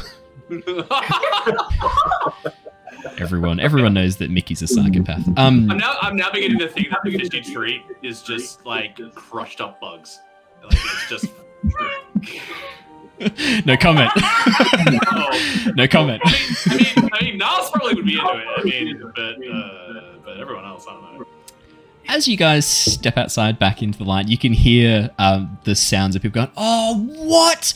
as the shopkeeper rushes out and places a sign on the door which says, "No more fishy treats. Come back tomorrow." As people look around and notice you leaving with a bag, glares are directed your way. You watch as one man, this I'd say probably like mid-30s human, reaches down to his knife belt and just places a hand on the on the hilt of the knife, just muttering under his breath as he watches you guys leave. Just in front of him, a young girl, probably about 9 or 10, looks towards you, looks like fingers to the eyes, fingers to your eyes if you catch her eyes, and then draws a line across her throat. So you guys make your way out of the bakery. No, obviously none of that happens. As you make your way out of the bakery, people look disappointed, but otherwise okay. People can be crazy though. Like people can get crazy for shit. That is true. Especially for baked items. Like, damn. Yeah. I'm just channeling an experience I had in Sydney once with this when I went to a bakery in, I think it was Newtown, that had recently opened, and people were insane, like genuinely. Oh, yeah. So I'm just channeling that experience for this. I've seen the lines in the city for like cronuts in Melbourne, and they're like an hour long just to get cronuts. It's wild. Anyway, I get it. As you make your way away from the bakery, are you partaking of your fishy treats now? Perfect. Ooh, yeah. I don't even know I would have made it out of the bakery before I started smashing it down, seeing that. Oh, in that case, then yeah. As people watch you walking out eating the last fishy treat, I take it back. Hands do go to daggers. Like you watch as that young girl just like eyeballs. She's like up to your like I'd say calf, given that you're 7.5, which is like 9 years old. But she goes like, "Watching you, mister." Finger across the throat. Alrighty. As you bite into this baked good, it is indeed very similar to almost like a cross between a waffle crispiness and a donut softness underneath. The cinnamon sugar on the outside is actually not too sweet, which works really well with the filling. As you bite into this bright green filling, your mouth is filled with this kind of slightly gooey, slightly chewy substance that has this very strange but very pleasant flavor. Very similar to like a green tea. And as you begin to chew, it tastes really good. You're quite enjoying it. I wasn't going to do the crushed bugs. I thought about it. It was definitely like as soon as I had this idea of like dropping the bakery, I was like, oh, it'd be really funny if like there's only a few of these left, and Mufasa, Scar, and Simba walk in as Leonin, because that's a fun thing to do. And then I thought, that's a fun thing. I could do crushed bugs just to fuck with them. I was just going with the whole like Hakuna Matata bit, you know. That was like, good. Eat the insects. But yeah, Ember, as you bite into it, it's really pleasant. I mean, I would say, given that you're a furbolg, you've probably tasted similar teas before. Like the teas, herbal teas are very popular in furbolg society. Often alcoholic furbolg teas. There's a very particular spiced drink known as like a methlaglen, which is sort of a little bit like a mead but spiced with herbs. So it often has like a bit of a herbal kind of flavor to it as well. This is not too dissimilar to that kind of like, there's a slight herbal flavor but a sweetness as well. And it's really nice. And the texture's bizarre, having that crispy outer layer, then with this like gooey, chewy filling. I guess the closest thing I can relate it to is like a very soft boba as you chew. Well, obviously I'm really enjoying this. Lara and Niles watching me or seeing me eat, or like, you know, depending on. I mean, what I imagine we're all kind of walking together, so I'm probably like catching a glance, like, unless you're trying to eat it secretly. I don't know. I was just going to see if I can do a performance check to try and convince you that they're disgusting, so I can try and find the other. Definitely. Well, you were probably more keen to eat it, so you'd probably be first, like, to start on it, and you'd be like, "Oh, this is so terrible." Yeah. Make me a performance check. Let's get it. Yeah. Oh god, this is hilarious. That's an 8. Okay, can you give me an 8-worthy performance of, this is the worst, guys? It is obviously gleam on my face and then go, oh no, guys, don't want to partake in the fishy treats. And then you watch as Ember licks his lips. Look at my pictures. Yeah. Oh, really? That's bad. September? Kind of like laugh a little bit. Terrible. Oh, terrible. Oh, dear. Oh, dearie me. I gotta see how terrible it is then for myself. Slight bit of disappointment in my face, and I'm like, sure. Yeah, as you eat them down, there's a faint warmth still to them, and the outer cinnamon layer provides almost like a little bit of warmth to it as well as you begin to partake of the fishy treats. They're really nice. Why there's a pattern of a fish, you've got no idea, but they're really good. Lyra's seriously conflicted now, because she's like, in her mind, she'd already given hers up, and then the others were for Harry, Thrain, and Wiltix, and so she's like, damn that kid. You already didn't have enough for Harry, Thrain, and Wiltix. You only had enough for Harry, 5. Thrain. Yeah. Oh, yeah. Yeah. We needed a 6 for it to be enough for everyone. So, I mean, there's not enough. You may as well. You may as well. And then split the last one into thirds, right? Yeah. No complaints here. We don't breathe a word of this to any of them. Oh, no. Yeah. There was only Right. one left, wasn't there, Lyra? We split. And we split it. No, we gave it to the kid. We gave it to the kid. Yes. You did give it to me. Courtesy Perfect. of the Tempest Guild. Yeah. All right, all three of you eat the fishy treats. Mm-hmm. As you finish and begin like licking your fingers and enjoying it, suddenly you feel a bit of a warmth in your stomachs. And you watch as your vision begins to fade almost to black, pinhole coming in around you. Oh, what the fuck? Okay. As you stare into the void of blackness, a voice speaks to you.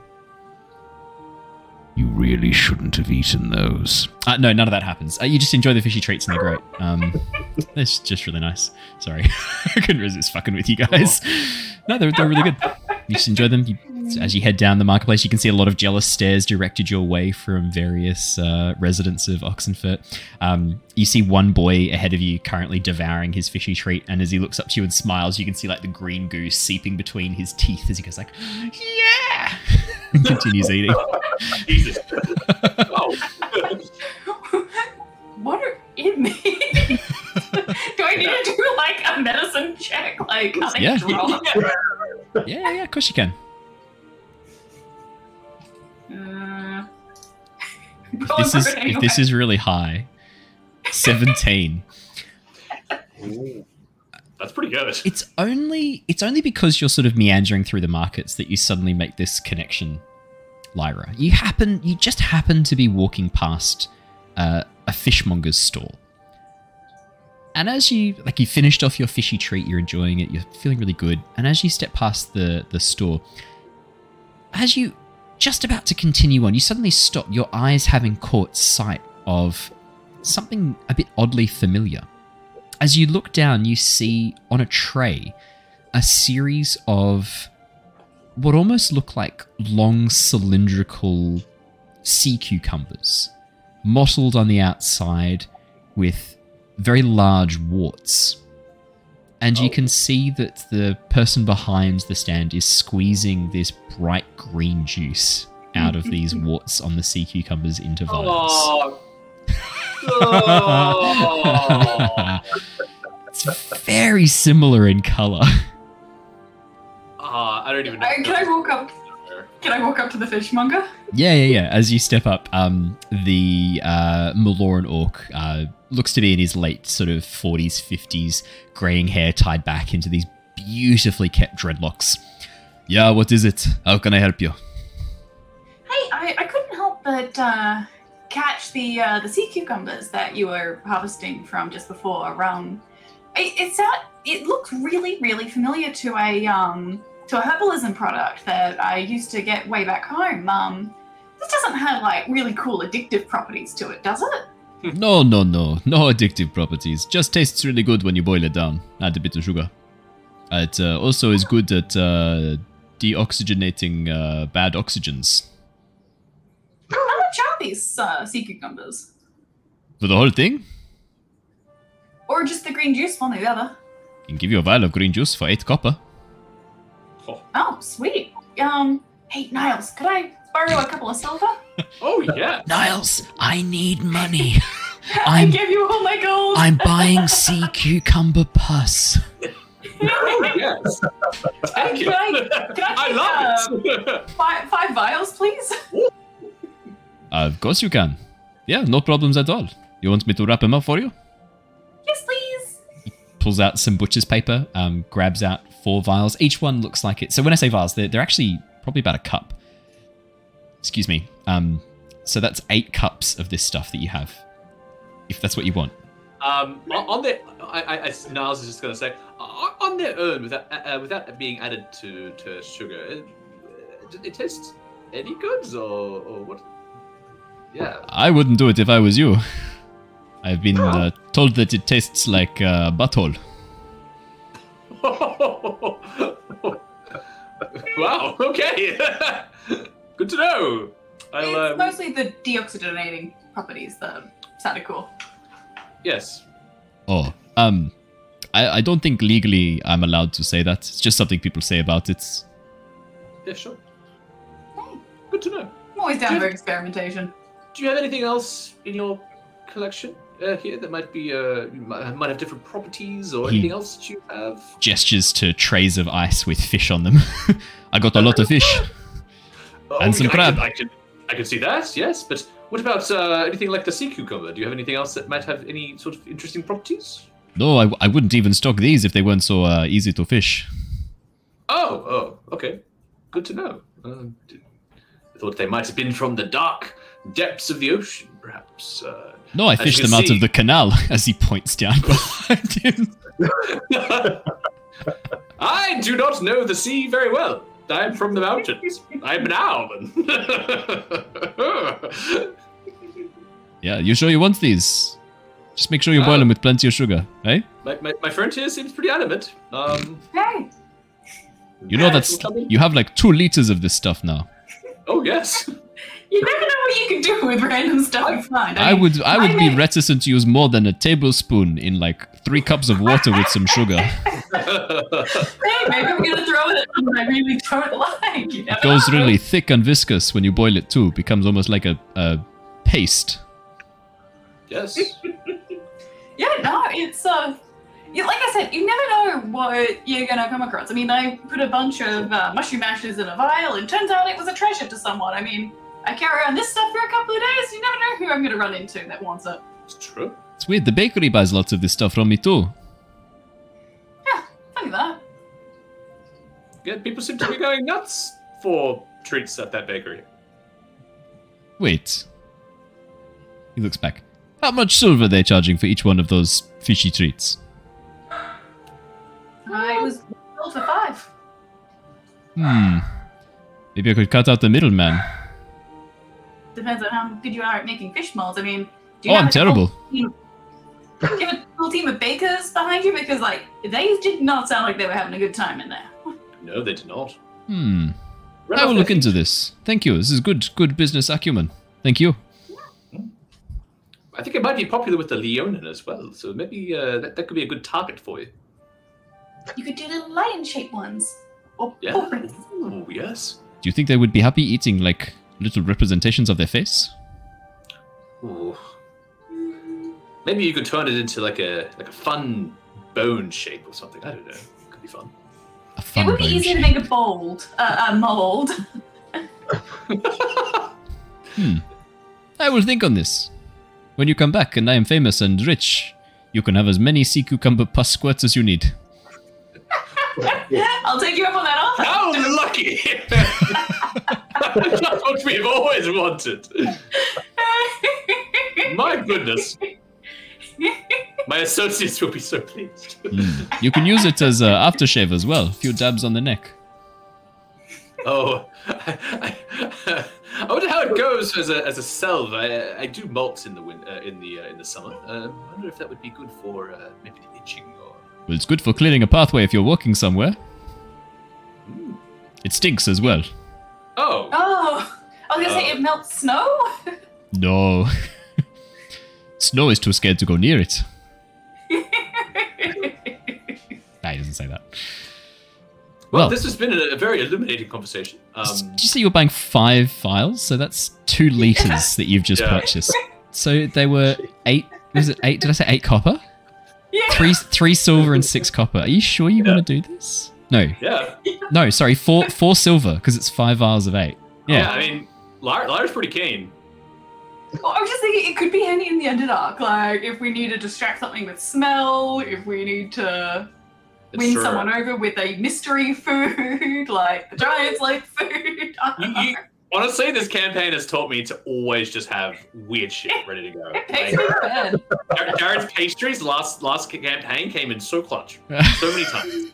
So I'm like, I don't know, man. This could be handy. You never know. It's a good point. It's a good point. The funny thing, of course, being that this is entirely improvised in this moment, and now it's going to become like a major part of the canon. This campaign heading forwards. Like all the best stuff is. That's exactly right. Perfect. As you guys make your Lost Archives cookbook. Yeah, shit. Although obviously it won't use actual pus, it'll use green tea. You'll use matcha. Yeah, sure it will. First, you take the sea cucumber and you squeeze it for its juices. No need to filter. All of those little particles, they are the protein. I just imagine that bit from Rick and Morty. Oh, you take the floor from there. Trying to make the what is it they're making? The I can't remember. Plumbus. The plumbus. Plumbus, yeah. I was thinking Futurama, the slurm. I was thinking slurm as well. Yeah. I was channeling Slurm for that. That's definitely the reference I was going for there. Yeah. Originally, I was going to make it much more obvious and have it be like a giant worm above the bakery that they let go up and milk. Then I thought, that's a bit on the nose. Wow. It's a bit far. I like this better. Sea cucumber would somehow seem less bad. Yeah, how does that work? It's an animal still, just so you know. Sea cucumbers aren't, like, I know they're called a cucumber, but they're not a vegetable. They're an animal, like a starfish. And their mouth and anus is the same hole. So then what are the wards? The more you know. The more you know. So. I mean, the people love them, so maybe it's a secret ingredient. It's true. That we may need. What would you guys like to do next? I think we're having a really good time in this. This is just the best. Lyra's just thinking of about 101 different uses or potential uses for this smelly pus juice. Is it safe to assume that you put that in the bag of holding, Lyra? If you don't mind, making sure it's very well wrapped, no chance of breakages. Jeez. I love the idea of you reaching into the bag of holding and your hand just squishes into the solidified pus, and as you pull it back out, everything's stuck inside. You have to excavate it like some sort of like sensory. Yeah, like flubber. It's like a little sensory activity to excavate all the stuff from the slime. Wow. Perfect. Alrighty. What would you lovely people like to do? I think I need a drink after all this. Yeah, fair enough. As you make your way, so you go. I was just saying, let's go to the pub. Yeah. Perfect. As you make your way back up towards the area around the Night Hall, you would have passed a number of taverns and inns on your way there. Probably the one that would stand out. Actually, tell you what, let's not have me describe that. I would like you to roll me. Can each of you please roll me a D8? Yeah, do that. That's it. That's 4 from Lyra, 2 from Ember, 5 from Niles. Okay.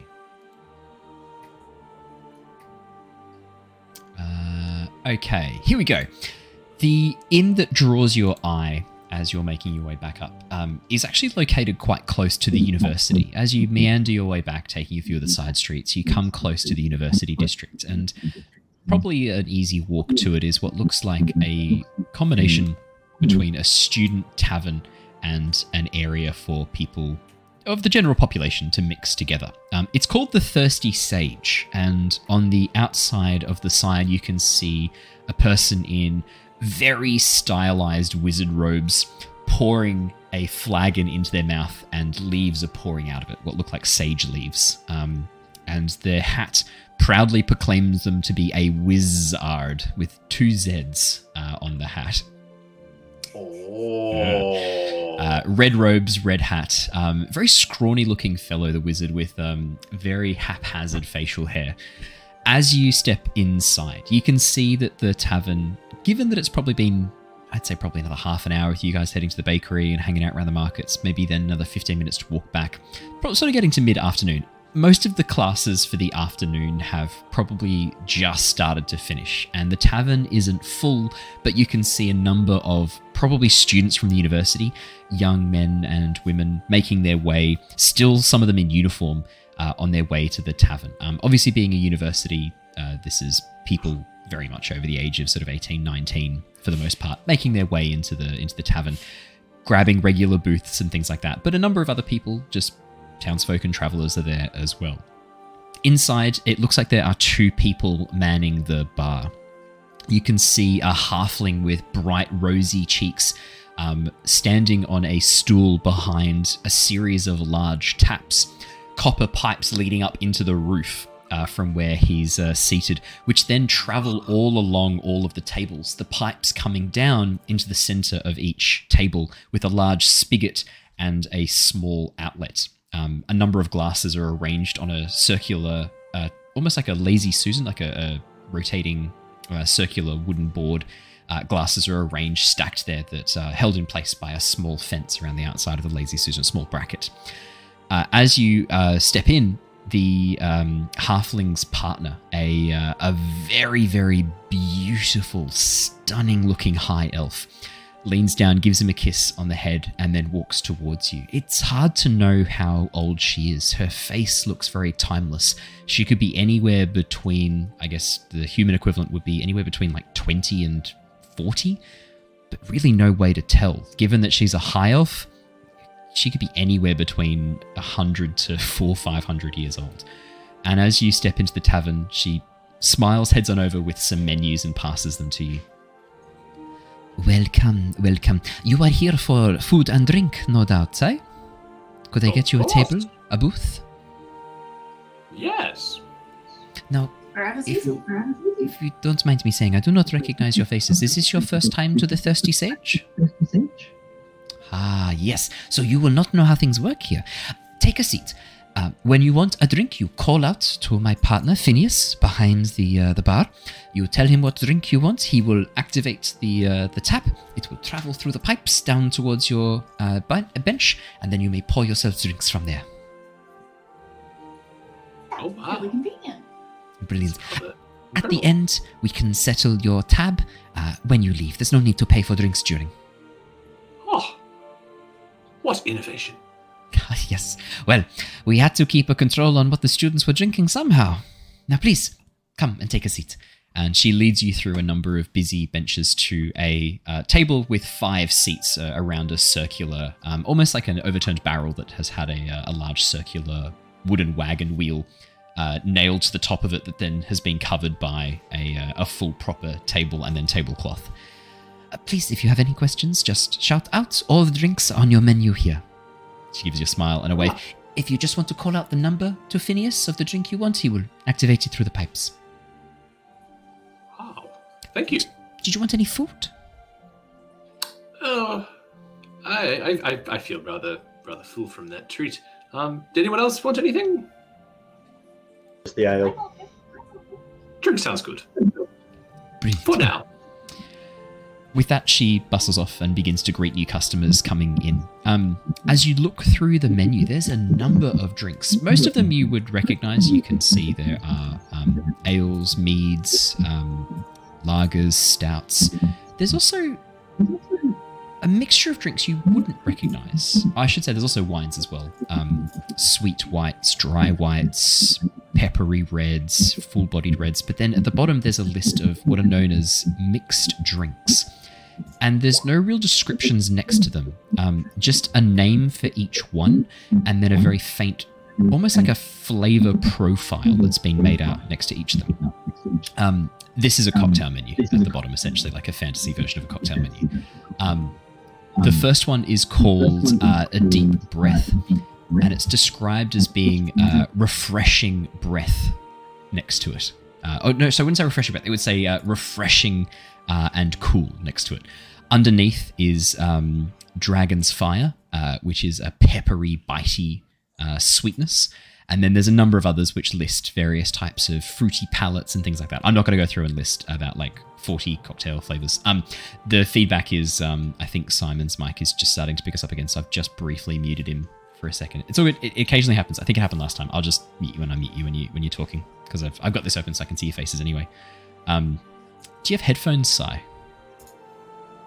Not at the moment. I have to get a new pair. My other one broke. It's Amazon Prime Day tonight, so if you wanted to get some cheap. And I've muted him for that. Sorry, mate. Say again. I know what I'll be doing after this. Yeah, perfect. My question is, what would you guys like to order?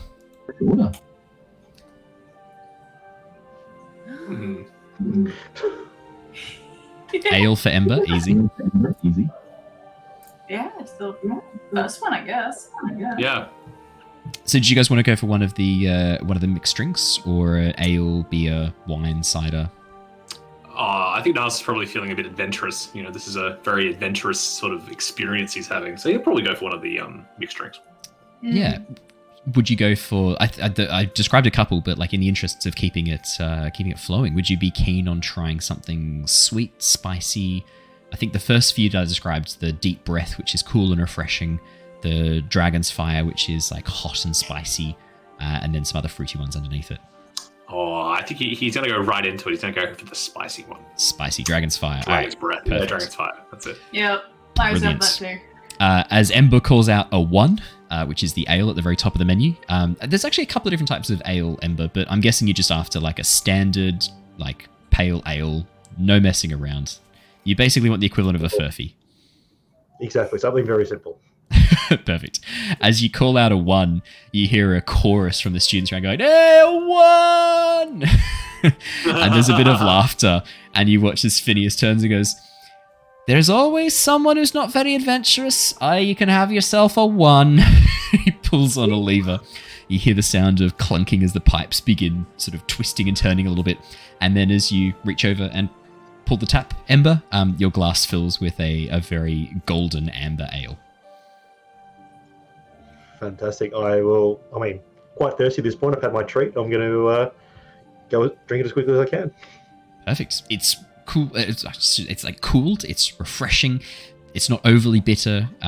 There's no like very strong malts. It's just a very standard pale ale, and it's good. Hits the spot. As you guys call out number 37, which is the Dragon's Fire, there's a ooh from some of the tables, and you hear the sound of students going, like banging the tables and chairs, like getting excited. And this is happening all throughout. As soon as anyone orders anything, there's kind of like a bit of a culture of reacting to each of the orders. You can tell the regulars have this almost like a joke thing in place. The students having a bit of fun. Phineas looks over at your table and goes, "Newcomers, all right, I'll give you a taste of the fire." He reaches down and pulls another lever. You'll be wanting to use the small glasses, and I would take my advice on that one. He takes his advice. Yeah. Perfect. As you pull the lever on your table, you watch as this bright, fiery red liquid pours out into the smaller glasses. These ones are roughly about, like, I'd say probably 2/3 of a cup in volume. And as you fill it, the smell that comes off this is this hot, spicy cinnamon and ginger, and your eyes water for a second as you sort of like lean over and fill your glasses. As you take a sip, the first thing that hits your palates is a very moderate sweetness, quickly replaced by a very hot cinnamon and ginger burn that passes down and over the back of your tongue. As you sort of like take a breath in, the burn intensifies ever so slightly. Oh no. And then as you swallow and then like have another breath, the sweetness begins to take back over your palate once again, replacing the heat with a very welcome sweetness. all eyes are on your table as you drink these. I am going to get both of you to roll me a Constitution saving throw, just to see what your reaction is. Constitution. Oh no! That's a 5. That's not good. 20 from Niles. Niles, you take this like a champ. You just... Yeah.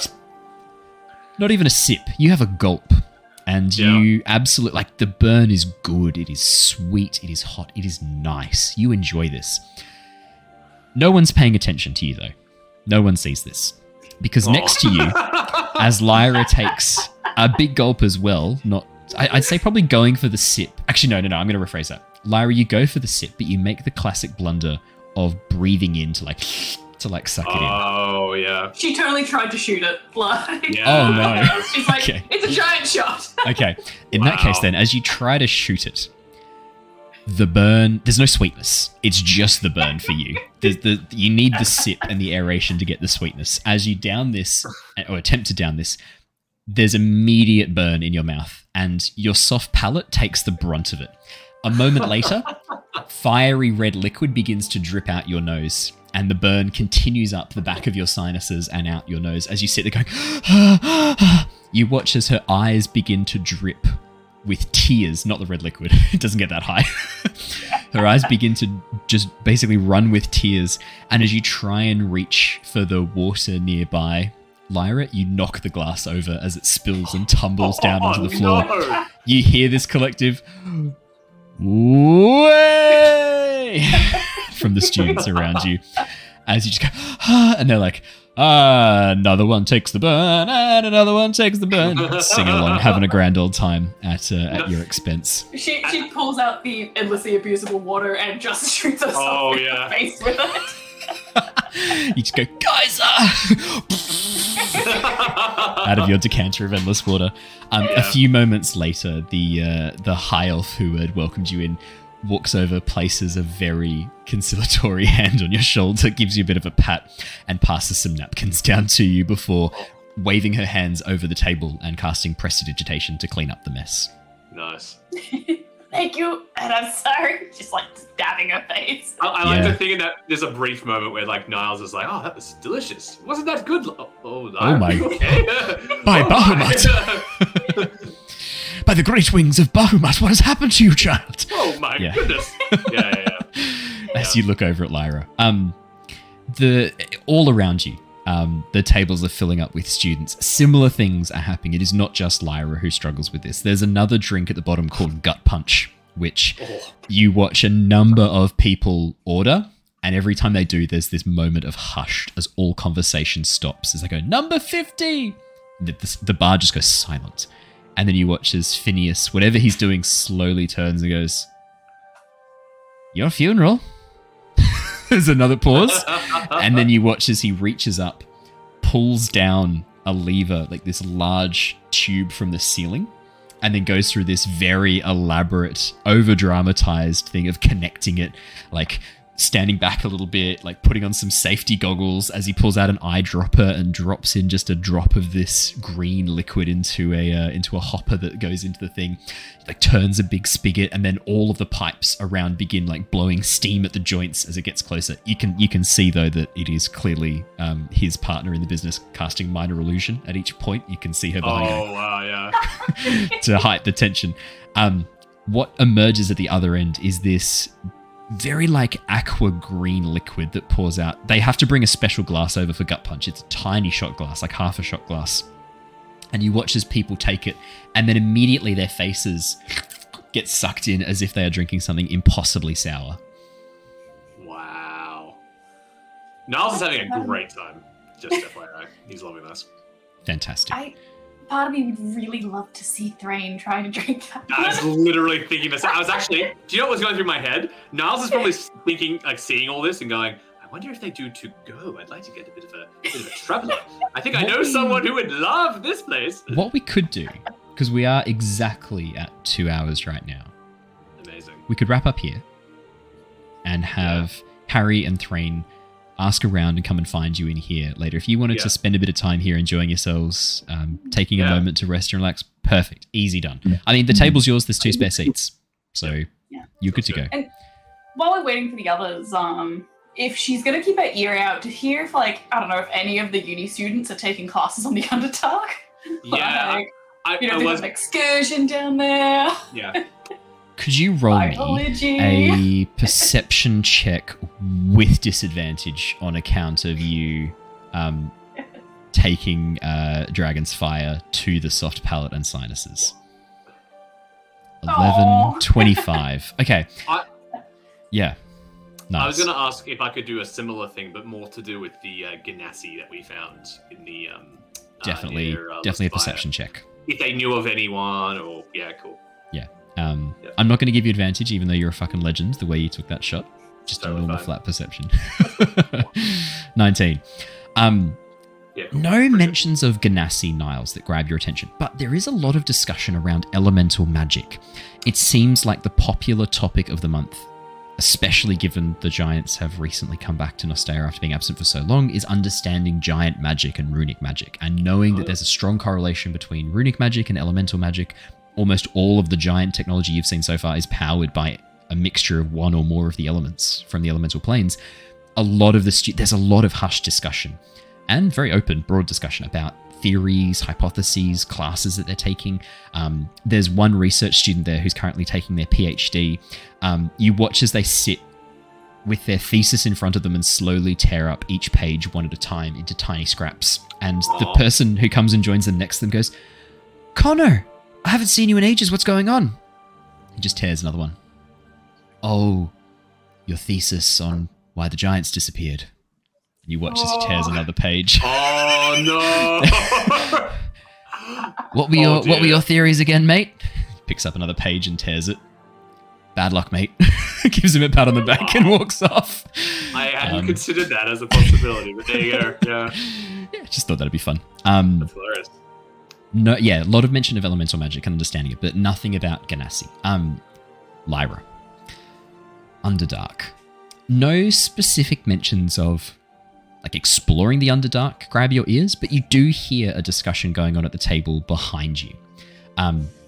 Two students who are clearly taking some sort of magiobiology, like magic biology, understanding the mixture of magic and biology in creatures, and understanding magical creatures, mention a creature that you have heard before in reference to the Underdark. They're talking about a creature called a roper. Specifically talking about a new use that one of their professors has found for the tentacles in a potion of stone skin, and discussing that if they could only find some more roper samples, their professor could test this theory further. Cool. Just before we finish off, can she just sort of lean back over to that table and it's like, "Oh, hey, sorry, couldn't help it over here. What professor was that was after the roper samples? If, we're just about to head down there, I mean, always down to help out a man of science, so..." Oh, the two girls at the table, like young 20s tops, one half elf, one human, smile at you and give you a bit of like, "Oh, hi, I don't know if we're supposed to talk about that outside of class. Can you pretend you didn't hear anything?" "Didn't hear nothing." You're looking for Professor Grell." Alright. I didn't hear anything, but if I happen to come across it, maybe some will make their way to them. There's a pause as if they're expecting you to react to Professor Grell, and when you clearly don't, they sort of look at each other and go, "We said Professor Grell," and then look, clearly expecting a reaction from you. The only professor I know, is Griswold, but he's gone missing. Their eyes go wide. They go, "Oh my god, the mad professor. Yeah, he blew up half of the artificing wing." Yeah, he does that. We're also... you haven't heard of Professor Grell? No. If it helps, I was dead for a while. There's a pause as the two girls sort of like look at each other and back at you, really confused. That's got to be the weirdest excuse for not knowing someone I've ever heard. Yeah, I was dead for a while. It's kind of the equivalent of I live under a rock. Wow. There was this pause, and the blonde half elf looks and goes, "Oh my god, I could get out of my literature review by saying that." I take it from me. I would advise what Lyra's been through. It's a bit of an arduous experience. Unless you like your. I believe I heard from someone that it was like your body was separated and your soul was in the Feywild for a while. I would recommend. Rescued by the Fey. Not looking forward to paying back that favor.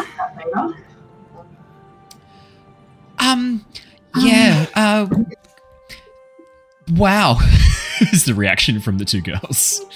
So, Professor Grell, what are they known for? They sort of look at each other and go, "You'll be fine." I didn't answer my friend's question. What's Professor Grell known for? Who is this person? Professor Grell's amazing. Fully cracked, but amazing. I wonder if our friend Crassus knows them. I say to Lara, like loudly, so they can hear. They look at each other and don't seem to recognize the name. Or if they're fully cracked, maybe now knows them. Oh my god. That's incredible. Yeah, trust us. You'll know Professor Grell when you see them. Not many other people have, like, bright red skin like him. Bright red skin, you say? Tiefling? No.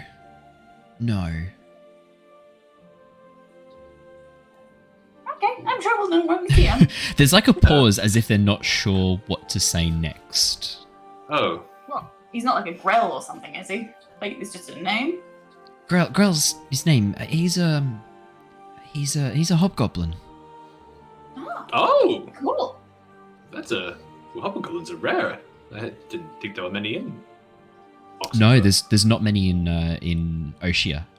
Hobgoblins are more found around the southern part of the Shattered Isles and. Oh wow! Yeah, okay. Yeah, this is extremely rare then. Yeah, there's not a large population of hobgoblins. Hobgoblins, their numbers dwindled during the ruin. Obviously, when the betrayer gods fought against the gods, and hobgoblins, goblins, and orcs were kind of deployed as the main ground troops against most of the forces of the prime deities. A number of the hobgoblins rebelled against the betrayer gods, same as the orcs did. So the orcs that bound themselves to Melora and became the Meloran orcs, they were all ones who refused to follow the commands of Grumush. But the hobgoblins, the ones who pulled themselves away from control, never really replaced their god. And their numbers never really recovered in the way that the Meloran orcs did. They're kind of, it's a pretty rare sight to see a hobgoblin in Oshia. Outside of the Shattered Isles or the small communities on Balmia, they're pretty rare. What does and this is us talking now. What does Professor Grell specialize in? Sounds like a very interesting fellow. Yeah, I think his latest title, he sort of gets different ones, like every so often. Like he kind of gets like bumped around different departments. But I think his latest title is Head of Cryptobiology. Oh, interesting. Could be good, Lyra. Might be able to bounce some information off them. I was thinking the same thing. Well, definitely worth the visit before we head down to the Underdark, maybe. See if there's any other ingredients he wants. I mean, if we're down there anyway, we can do a fetch quest for people. We're putting together quite the shopping list, aren't we? You pull out your journals and write down, fetch random shit onto your logbook update. Ba-boom. It's the Skyrim quest. See how expensive everything is? She's just like, I don't want to be relying on the gold for everything. True. That's very true. Perfect. Well, that might be a good place to wrap up so that our two other players can come and join you guys in the Thirsty Sage next session. Awesome. Well, thank you so much for joining us, everybody. It's been lovely having you all here. We have had a lovely time playing more Return of the Giants. If you are looking for past episodes or you're looking for where to find all of our other things, you can do so. You can catch up on past things on our YouTube channel, which I thought I'd done a correct thing for, but it is not working. Maybe I'll try links. Try to remember which of the Twitch commands I've created, and I never can remember them because I am not so good at this. But if you want to catch past episodes of this, or Avatar Legends, or our Tyranny of Dragons campaign, or our current Curse of Strahd campaign, you can do so over at YouTube. If you just search at the Lost Archives D&D, or Lost Archives D&D will come up as the first result. Otherwise, I have now successfully put the link in chat. If you're watching this recording on YouTube or on the podcast, thank you so much, you bloody legends. If you could do us a huge favor and hit that subscribe button, we are only about 75 people away from hitting 1,000 subscribers. So if you could be a bloody legend and hit that subscribe button, we would be eternally grateful. And it means I can devote a bit more time and energy to creating awesome content, including the full guide to Nostea, which is a book I am working on in the background for anyone who wants to run our homebrew setting, wants to run games in our homebrew setting. The wiki that we have is like kept pretty up to date, and most of the information that I use is on there. There's some extra stuff I'm adding in, as well as 2 new homebrew races I'm currently working on in the background as well, one of which you saw tonight. So that is all from us here tonight. Thank you so much. Remember, if you're in Brisbane this Sunday, come and watch me do D&D live at the Collectors Market. It's going to be really fun. And if it goes really well, we will be doing more live sessions as the Lost Archives, not just as guests with other people's D&D. But from all of us here tonight, stay safe, stay well. We will see you all again really, really soon. But until then, farewell, everybody. Goodbye! Bye, guys! See you later! See ya!